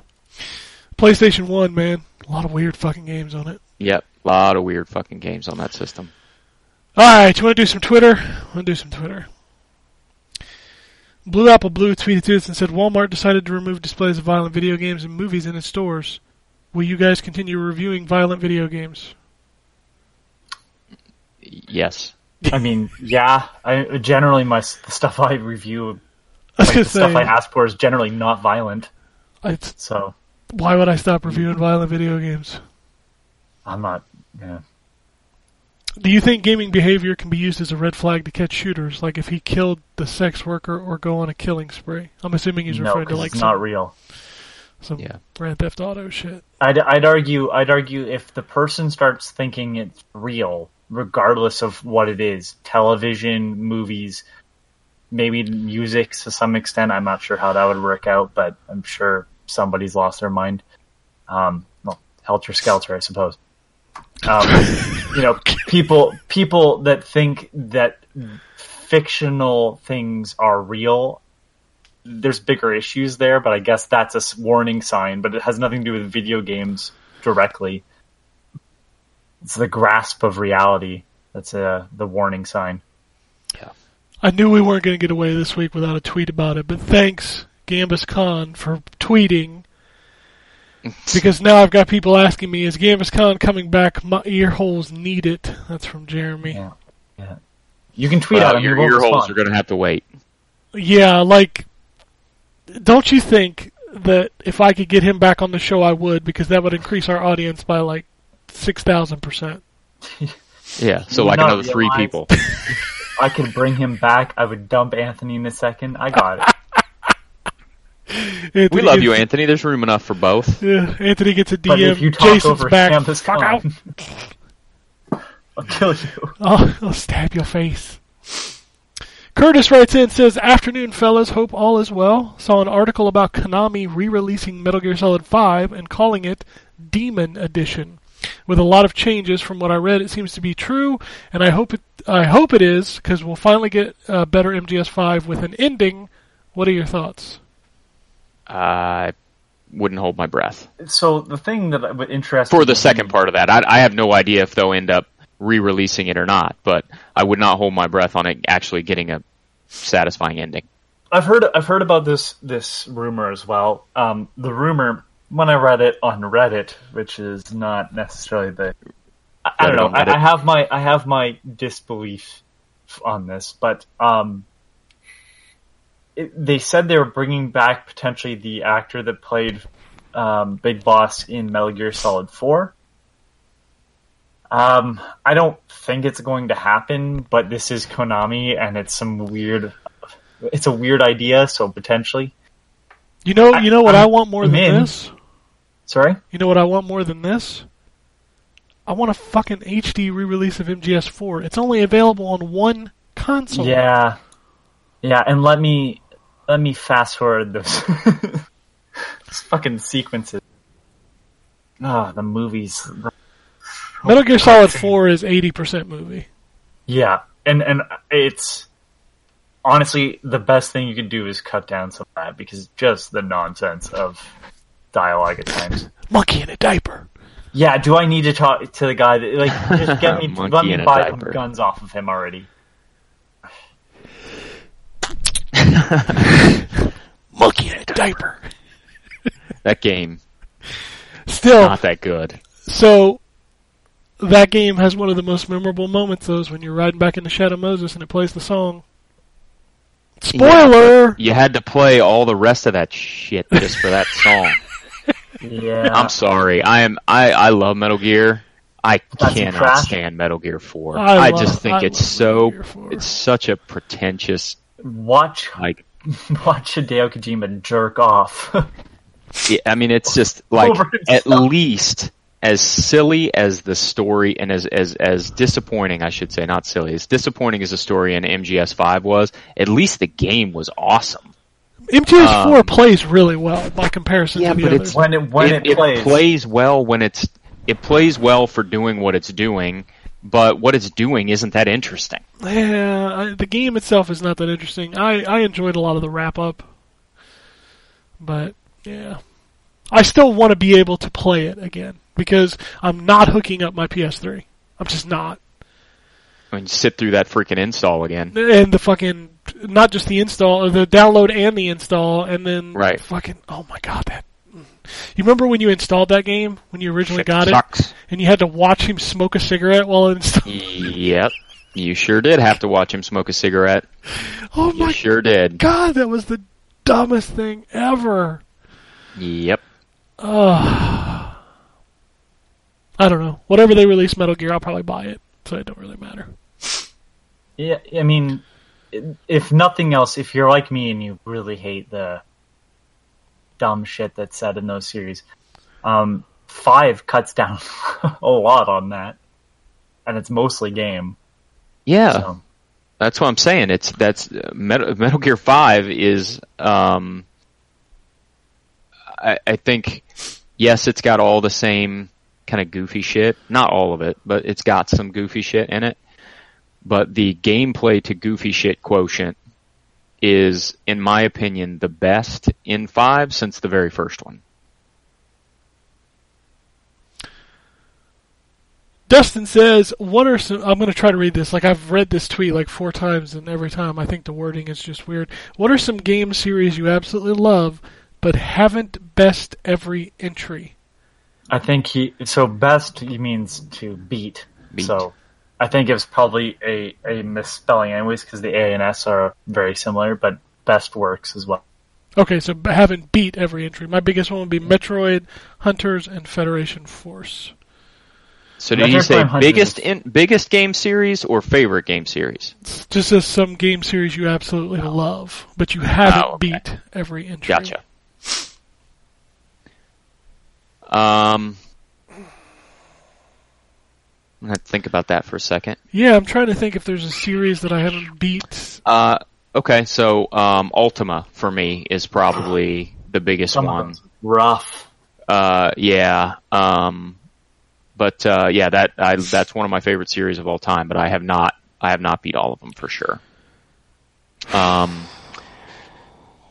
and Daxter for me. I never played Jack X Combat Racing. You can't really beat that. I don't know. I've never even tried it. I have it on my PS4 now. Never bought it because it wasn't what I wanted from a Jack and Daxter game. But at the same time, I also didn't buy Ratchet Deadlocked, which was more of Ratchet and Clank. I just never got into that title. I have it on my PS3 now. I mean, there's not a lot. If I had to pick one, it'd probably be Zelda because of all the GBA and Game Boy games I never... Oh, yeah, that's a good one, too. Because, yeah, I haven't beat all the Zeldas. I mean, I've beat all the main console ones and some of the portable ones, but a lot of the portable ones I've never beat. 007 series. I've played... like, as soon as you get to the PS3, I'm out. I haven't played them. You can play the GoldenEye There's one remake? PS1 game. Sorry? You can play the GoldenEye remake? Nope. I have it. Haven't played it. Played it on the DS, of all things. Oh, Lord, I'm sorry. It's Yikes. actually okay, surprisingly. I mean, that game itself was actually okay. The DS controls like Metroid Prime Hunters, for the most part, which I love. I think that's a fantastic game. But that's actually another one. Metroid Prime. I played 1, 2, Hunters, and never played 3.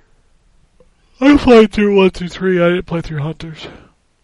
Hunters is something you can skip. I love it. I love that game because the boss fights suck, but when you run into another hunter, that game becomes a lot better. But like if the cutting room floor, which is a like wiki of cut content and bugs and stuff and regional differences, they describe their stuff like the articles for different games in like less than a paragraph, and the one they have for Metroid Prime Hunter pretty accurate. It's like it's a mediocre game that features the same 2 bosses over and over and over again. Yep.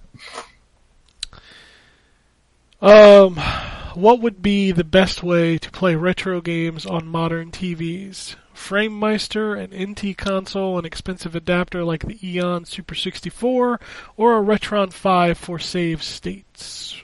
I don't care about any of it. Do not buy the Eon N64 adapter. It's expensive and it's a piece of junk.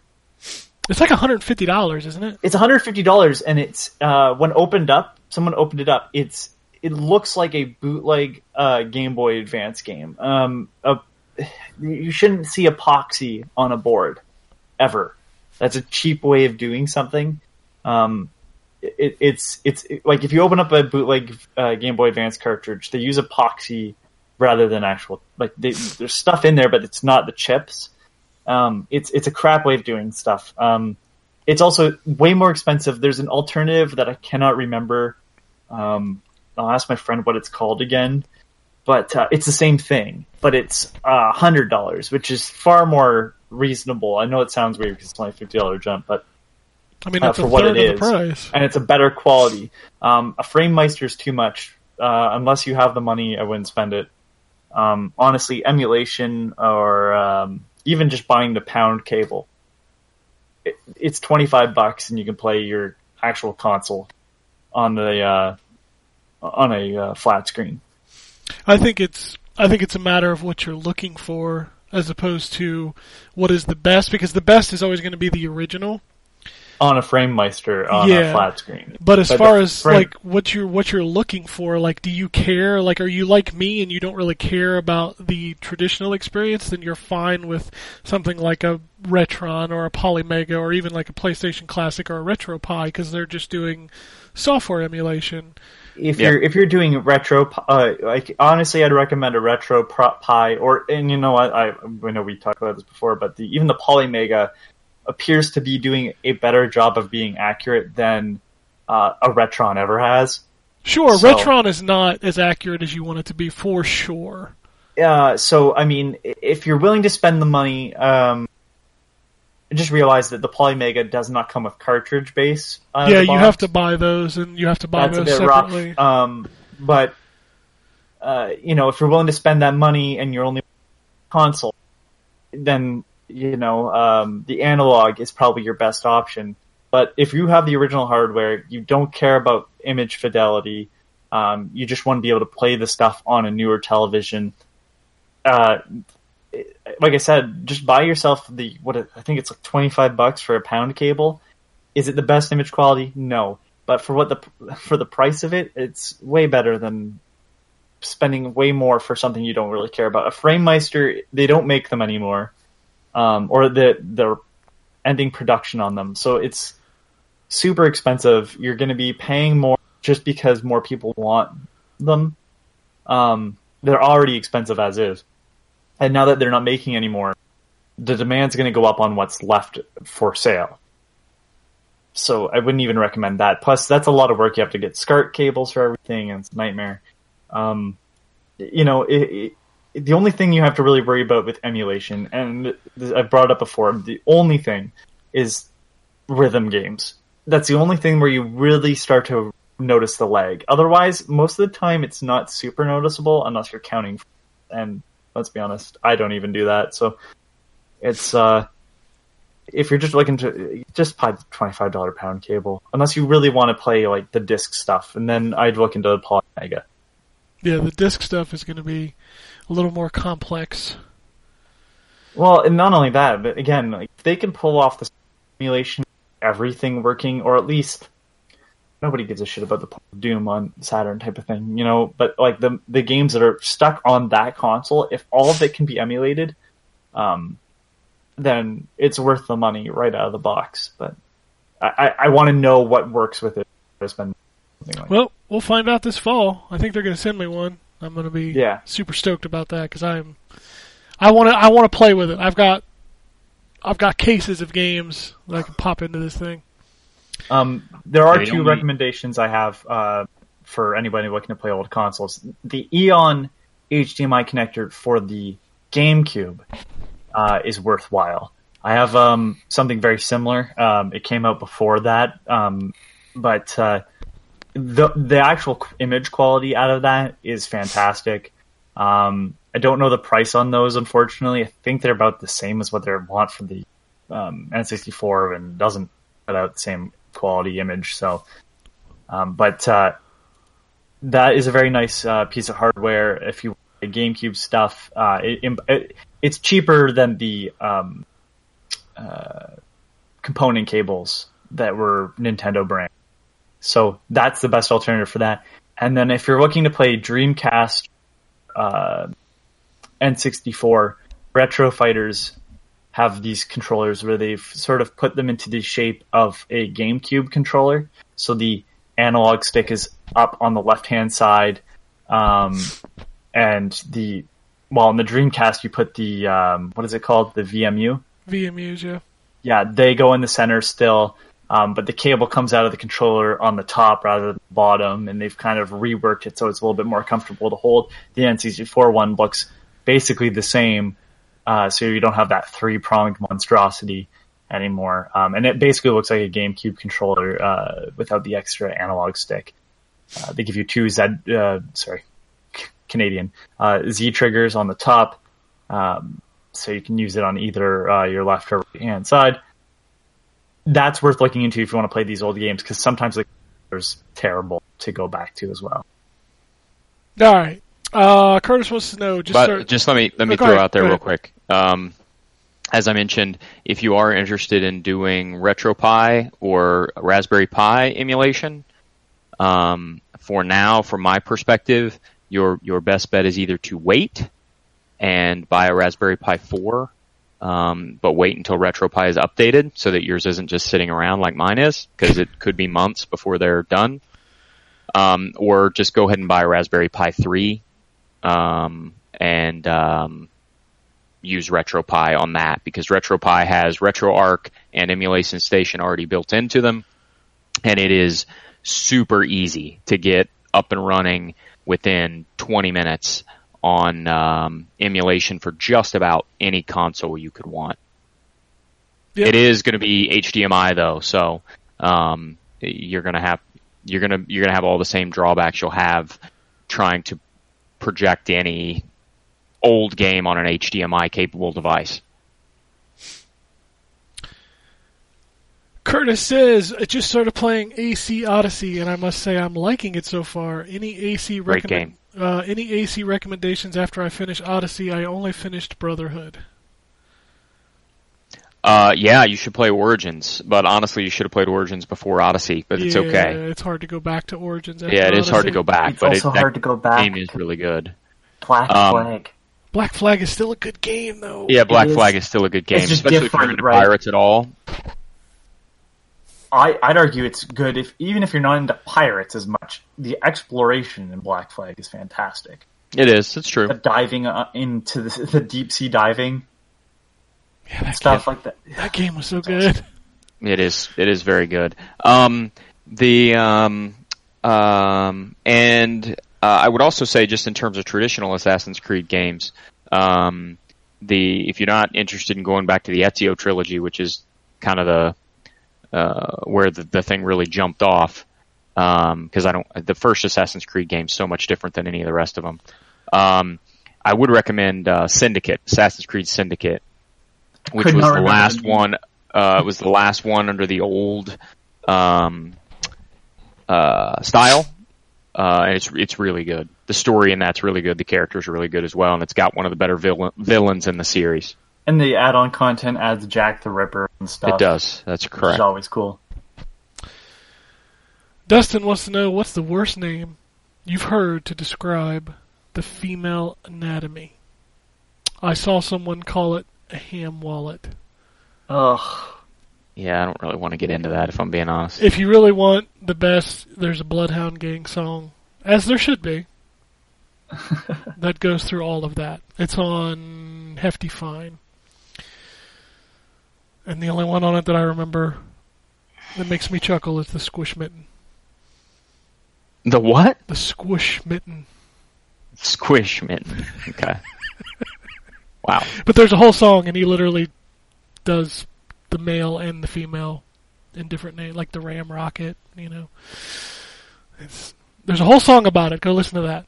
Bloodhound Gang usually has your female anatomy covered. I was going to say, it sounds like Bloodhound Gang. Yeah, that's what they're there for. I mean, they serve a purpose. They do a civic duty. It's fine. Curtis wants to know, you had one wish to live forever and you had to be a video game console. Which one would it be for the rest of your life, and why?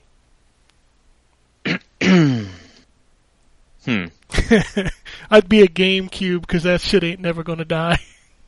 It's true. It ain't never gonna break. I was going to say the NES, then I could feel important. Yeah, but you just have to get cleaned all the time, because you don't work. It's never the console that's the issue. It's the connectors on the games generally. Yeah, but you still got to take the console apart and clean it because you've made the Console connectors can get dirty. yeah. Yeah. The I've had to take GameCube, one man, apart and clean the console connectors too. It's not just the games. Although you're right, the games are the ones that get dirty faster. you could probably kick a GameCube through like a field goal, and that shit would still work. Yeah. I dropped love one. my GameCube. Yeah, I dropped one down a flight of wooden stairs once. And the stairs were broken. Yeah, the GameCube worked fine. I mean, it's just Fucking thing had a handle on it. you gotta be careful because a lot of the newer consoles, like was it the Xboxes, are getting ready to explode, right? And the PSPs because the battery. Oh, the original Xbox? Yeah. Yeah, if yours hasn't already exploded, it probably will It's soon. the, Not explode, it just melts. It Yeah. leaks, one of the resistors or something, or not the Yeah. resistors, capacitors leak Yeah, and and Yep. destroy the board. the And PSPs. the PSP batteries expand to the point where they will push the back off the Yeah. PSP. I only know from experience. Yeah. Yeah, Game Boy. Here's a fun one. Game Boy Advance SPs, the same thing are happening. Yeah, it's not shocking. Those batteries inside, yeah. Oh, but I don't like using AA batteries. Let me tell you, when you run out of charge, you can just, can't, and you don't have a plug anywhere. You can just change out those batteries when the thing dies. I mean, the Can't do that obvious with rechargeable. the obvious answer is obviously a Nintendo console because those things are built like tanks. Yep. So N64, Super Nintendo, GameCube, all them bitches are going to work for the rest of their lives. True. Dustin says, I still think one of the most messed up things Ken has ever done is throw away his game cases for the 360. See? I'm not alone. No, I think it's messed up too, if I'm being honest. I did it for all my DVDs. I couldn't do it for my games. Says, I mean, you couldn't donate those to a local game store at least? If I'm No buying... game store was taking them. Yeah, that nobody I can wants tell those. you right now. I mean, if I'm buying old disc games, I would like to have the original case, but it's amazing how many people throw those away. It's called space, my friend. It's called space. You have no idea how much space I saved in my office by getting rid of all those fucking cases. I had like 400 360 games. Used to take up a whole wall. Now they take up a shelf. It's beautiful. It's beautiful. Yeah. I think it's also important to note that you would get review stuff. So, I mean, the amount of games you have, I don't know if they would send you full copies. I mean, back in the 360, regardless. yeah, back in the 360 days, we got disc copies. We got physical copies. And that would, I mean, when it's 100 games, maybe I can understand, but yeah, 400. Most people That's a don't lot. have that much shit. Yeah. Like I stored all my Blu-rays away too because I just can't, man. But you're also not going and selling your games, right? No, they're all just fucking archived, man. Yeah. My wife asked me the other day why I have like stacks of those big CD wallets that you can buy, like stored in the top of my closet. They're full of DVDs and like classic games, like my 3DO collection, my Sega CD, PS1, Saturn, all that stuff is in CD wallets in the top of the closet. And you know how easy it will be for me to yank those out and install them into the Polymega when it arrives, and then I can put them back in the CD wallet and put it back in the closet. Boom! Boom. Dustin also says, I haven't heard a Bob Dylan cover in a while. When is the Patreon going live? And he 7th of December. August. Fucking wow. I mean, wow. it could have been a Bob Dylan song. Justin wants to know, list your favorite game of all the generations you had all or the most of... What? List your favorite game of all the generations you had all or most of the consoles during that time. Am I reading? I don't know. I don't know what that means. Okay, he wants you to list the favorite game from the generation you had all on. I've had So you every... actually have something to compare So against. find a generation you had all the consoles for and say the favorite games from it. I did that every generation. That's my understanding. Yeah. Okay. There's never been a generation I didn't have all the consoles. Yeah, I didn't have a I didn't have a Genesis until later. I never had a Mega Drive. Or, not a Mega Drive. What's the Master System? I never had a Master System. Okay, I have a Master System. No one had a Master System. No. I never... Let's see. So, probably it would be the PlayStation 1 N64. You had Saturn? I do have... Oh, I didn't have a Saturn, though, until right at the end of the generation. I'll count it, though, because I did have one at the end of the generation. So, Mario 64, Blood Omen. It's a Saturn. I can't think of a Saturn game. Virtua Fighter, I guess. Oh, the poor Saturn. Yeah, GoldenEye, Perfect Dark. I can't do them all. Yeah, it would be hard to go through. I'll just do one from the PS2, Xbox, GameCube era, I guess. For GameCube, it was Wind Waker. For Xbox, it was probably Halo 2. And then PlayStation 2, fuck. There were so many games on the PlayStation 2. Yeah. What was my favorite game on the PlayStation 2? Fuck, probably Metal Gear Solid 2. If I had to answer that question, that's a hard question to answer. Yeah, I say Metal Gear Solid 2, and that's only because it's probably the game I was most excited for. Yeah. I just don't know. There's so many great games on the PS2, I couldn't even begin to tell you.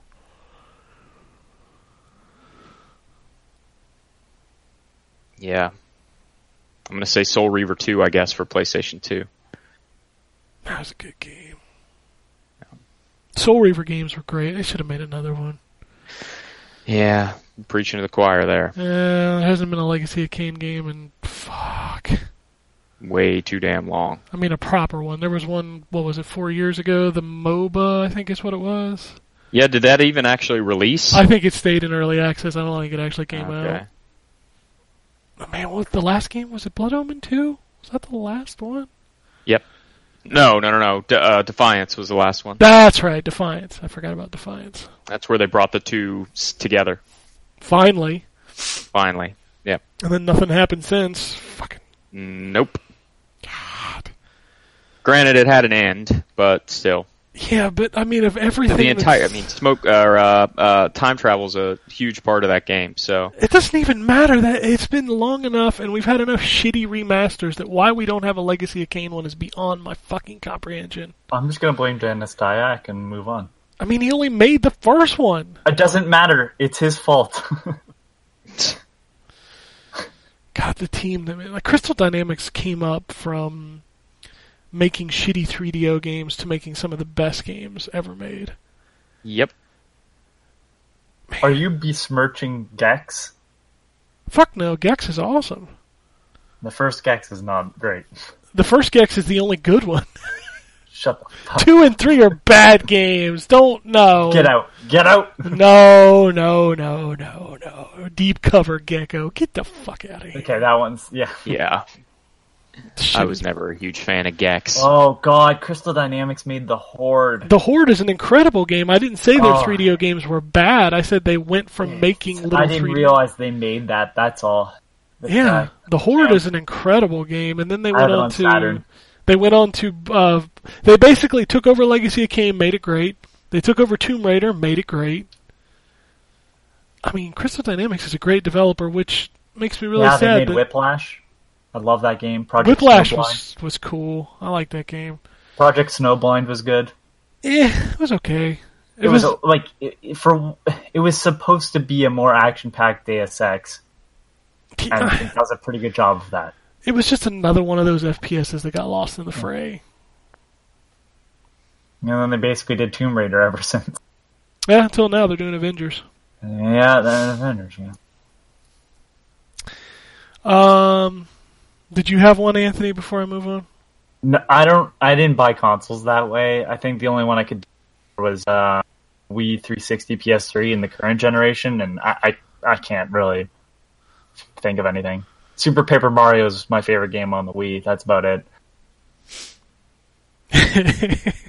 Alright, this next one's funny. Do you guys see yourself as influencers? I've picked up a lot of great games Drew and Jay recommended. Ken is in the middle, and Tony has easily recommended the worst games. Who is this from? Dustin. Yeah, go fuck yourself, Dustin. I don't know what to say. Go fuck yourself. Your opinions are always like meh. So, I recommend middle of the road games. That's fine. Just play Overwatch. It's all day, every day. Yep. See, here's the thing. Dustin likes to point out when I'm negative, and then he's negative about me being positive. So there's your fucking problem, bud. Like, oh yeah, you recommend shit. Well, then you can't complain about me being positive about stuff, then, can you? Because I was positive about something, and you just didn't like it.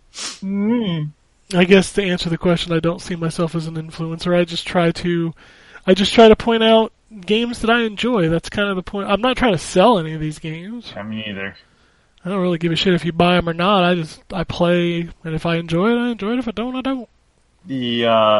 Plus influencers. When I think of influencers, I think of someone on like Instagram that's sold their soul to the devil. Hey guys, what's up? I want you to click that like button. Merchandise. Ring that bell so Smash you get that like button. Ring that bell so you get notified of my videos going live. I was just laying around listening to a new speaker I bought from Best Buy. You know, It's great. I don't watch a lot of people. Like, I watch, certain people, and I've started watching a guy that plays Overwatch. He used to be a pro player. And one of the funniest things is he's sponsored by, like, what is that? That company that Drew likes, the PC guys, the iBuyPower guys. And he'll be playing and talking about frame rates and stuff, and somebody in his chat will mention, you should have said that's sponsored by iBuyPower, and he's like, wow, you guys are better at this than I am, and it cracks me up every time. So I enjoy that. Shout out to Seagull. He's a fun man to watch on stream. But you gotta like Overwatch, obviously. That's a prerequisite. Chad says, hi. Would you say a game... Hi. Would you say a game score is intended to be reflective of how good a game is relative to all games, or is it reflective of how good a game is relative to its own genre, meaning Kingdom Hearts 3 getting a higher score than Sekiro is irrelevant, right? Both? Can both be an answer to some extent? Like, because to kind of actually, it relates back to Dustin saying I recommend bad games. Like, I don't compare Minute, which I loved, to something like The Sinking City, which I just gave an 8. So I gave Minute a 9, Sinking City an 8. I don't compare those two. They're not at all similar. I liked one more than the other, for sure.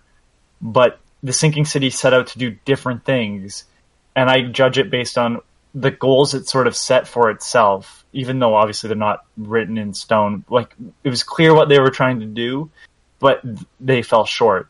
Minute, my only real complaint was I wish it was just a bit longer, but everything that they set out to do, they did extremely well. The reason why I gave Unravel 2 a 10 was because I felt it excelled to the point of being extremely good. For everything it tried to do, it did over and above. Same with Resident Evil 2. Then you have something like, was it Nippon Marathon, where it was clear what they were trying to do and failed at every step of the way. Yeah, I guess in some grand scheme, I am comparing how much I like a game to another to some extent, but at the same time, I am judging it based upon its own merit. When I review stuff, like Sea of Solitude, I blatantly said I couldn't give it more than what I gave Gree, but I couldn't give it less than either, which is a weird thing to say, but I felt those two were too comparable to sort of give Sea of Solitude more like, I don't know, the way I came out of those feeling of those games. I enjoyed Sea of Solitude, but I didn't think it did as much well as Gree. So it's a weird balancing act that I've taken all the stuff I've reviewed and what I've given scores and try to balance that out. But I also am looking at, how a game plays. Sea of Solitude had some bugs at times, so that's going to only weigh against Sinking City. I'm not going to be like, well, this game was programmed perfect, and this game wasn't.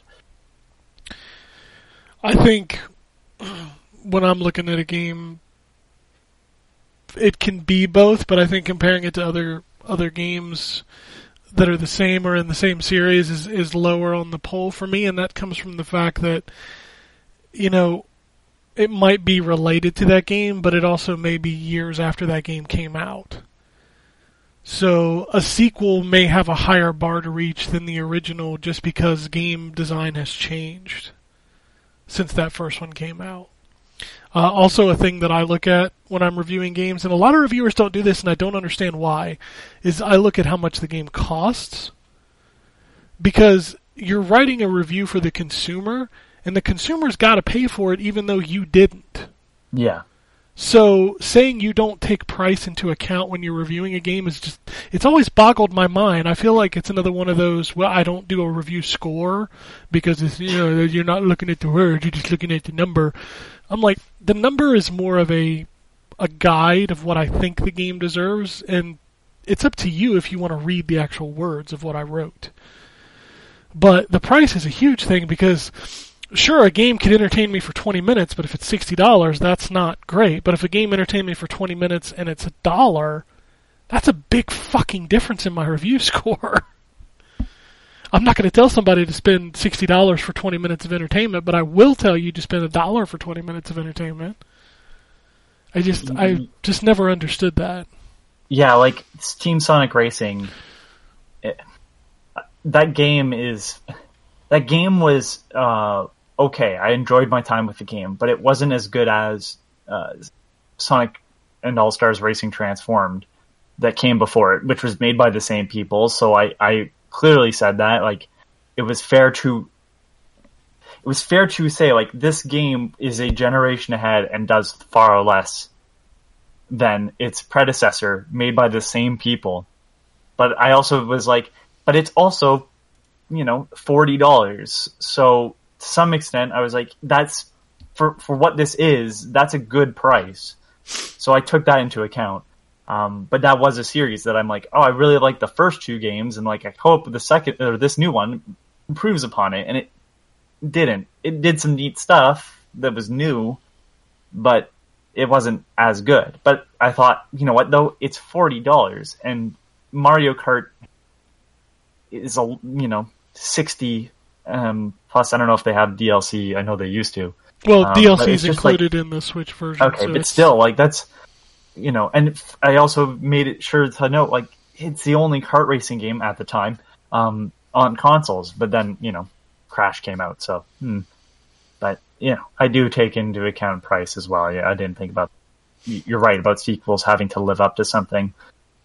Yeah, it's different. Like when a game comes out years later, and things may have changed since then. And if you didn't adapt to that change, then I feel like, I also have to look at that. So there's a lot of things that go into it. Basically, what I do is I write my words, and then I look at our scale, which every number has a title to it, and I go, would I call this game good? Would I call this game great? Would I call this game mediocre? Would I call this game a classic? And if I would, I give it a 10. And if I wouldn't, I give it something else. Mm-hmm. So, the last tweet also comes from Chad. He says, as much as I would like a remake of GTA Vice City, I think I would prefer a GTA game in the early 70s in Vegas with Tarantino's K-Bob Billy radio-type music and inspired by Casino, Goodfellas, and Ocean's 11, leisure suits, neon lights, deserts, perms, Cadillacs, etc. You start to kind of leak into in the 70s. Mafia 3 sort of kind of moves into that era a bit. Sure.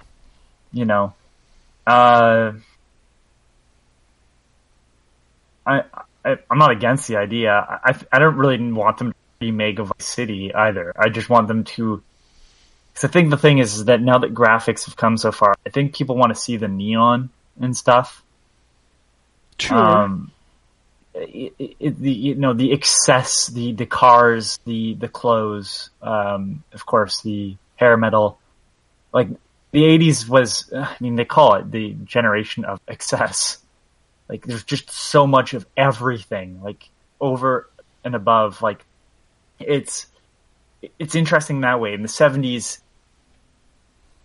I think the music would be cooler to listen to, and yeah, the Tarantino sort of style would be. I think you're going to get that with a GTA game anyways. It's different thought. I just think that if they're going to go for the 70s, probably end up the 60s. And then where do you set it in the 70s where you kind of, like, what setting for the 70s would you put, I suppose? I just want bell-bottom technology. God. I mean, who doesn't want bell-bottom technology? Yeah. Everybody They'd have to have a whole trailer on. I mean, yeah, obviously. Yeah, I think the 70s would be a cool time period. I think that would be a good. I don't know about Vegas, Yeah. but I don't know. I'll be very interested to see where the next Grand Theft Auto goes, because I know there was conversation with Rockstar about how hard it is to write satire right now in the current climate of the world. So I wonder if they would go backwards this time. You get a little bit more leniency Right. in what you do in the game. I think 100% they're going to go backwards this time. Yeah. I heard rumors floating around that there was a Bully going to be released next year. Yeah, We I talked saw about those that too. Yeah. I'd be very interested to see what they do with that. Like, do you continue the story of the same kid, or you get a new kid? I think that kid should be an adult because he's gonna be at this point. But I mean, doesn't that Game's kind of over take 10 years away old. the whole point of the bully? Like, No, but what I'm saying is introduce a new kid and have him somehow. maybe it's involved his with the son. school. There you That go. too. But you can't. I don't know if I want it to be set in like boarding school again. Well, you want it to be like public school? Yes, have to travel to school because you don't play as a bully in Bully, so have to make it to school and avoid certain areas where he gets beat up or whatever, or avoid combat on your way to school. I think the most Make it on time. interesting thing to see with a new Bully would be how they pack in an online mode into that. Yeah. Because you know they're going to do it. Yeah, I don't know how they do it. You're right. I don't know. The next, It's just a really big school.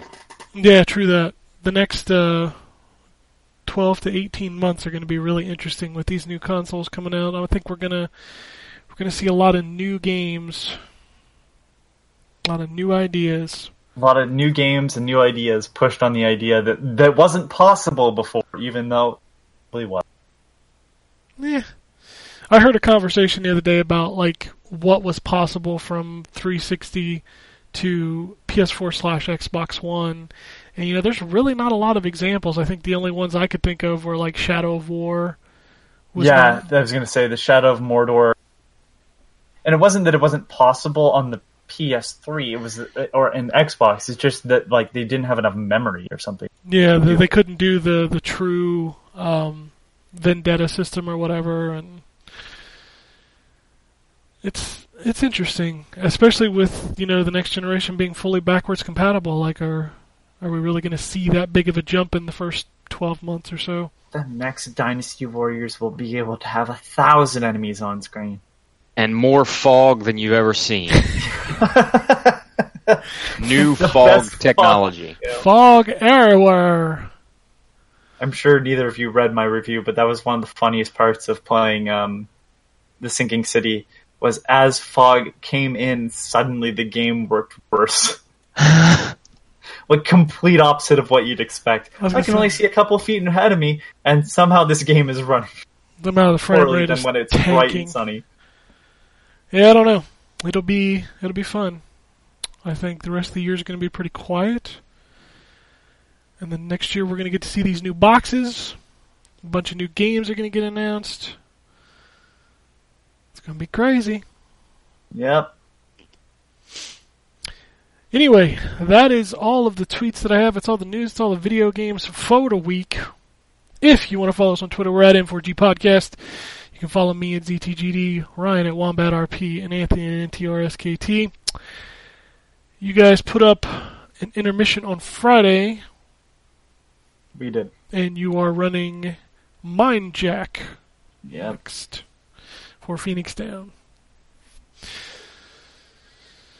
Shoot an email to podcast@ztgd.com. I don't think I have anything else unless somebody else does. Mm-mm. Alright, we out. Peace. Alrighty. And it goes something like this. Epic fail.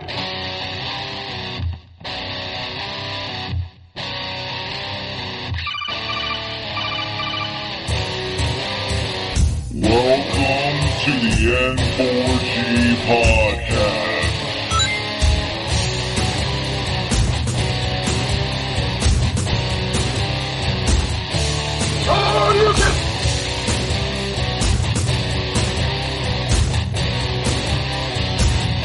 It's me, Mario. $0. This is going to be a very interesting episode.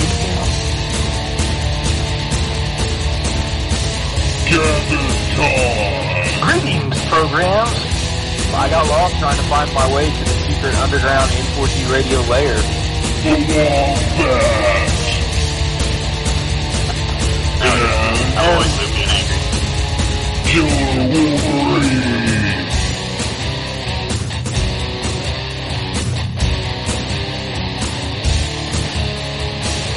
Play games, not consoles.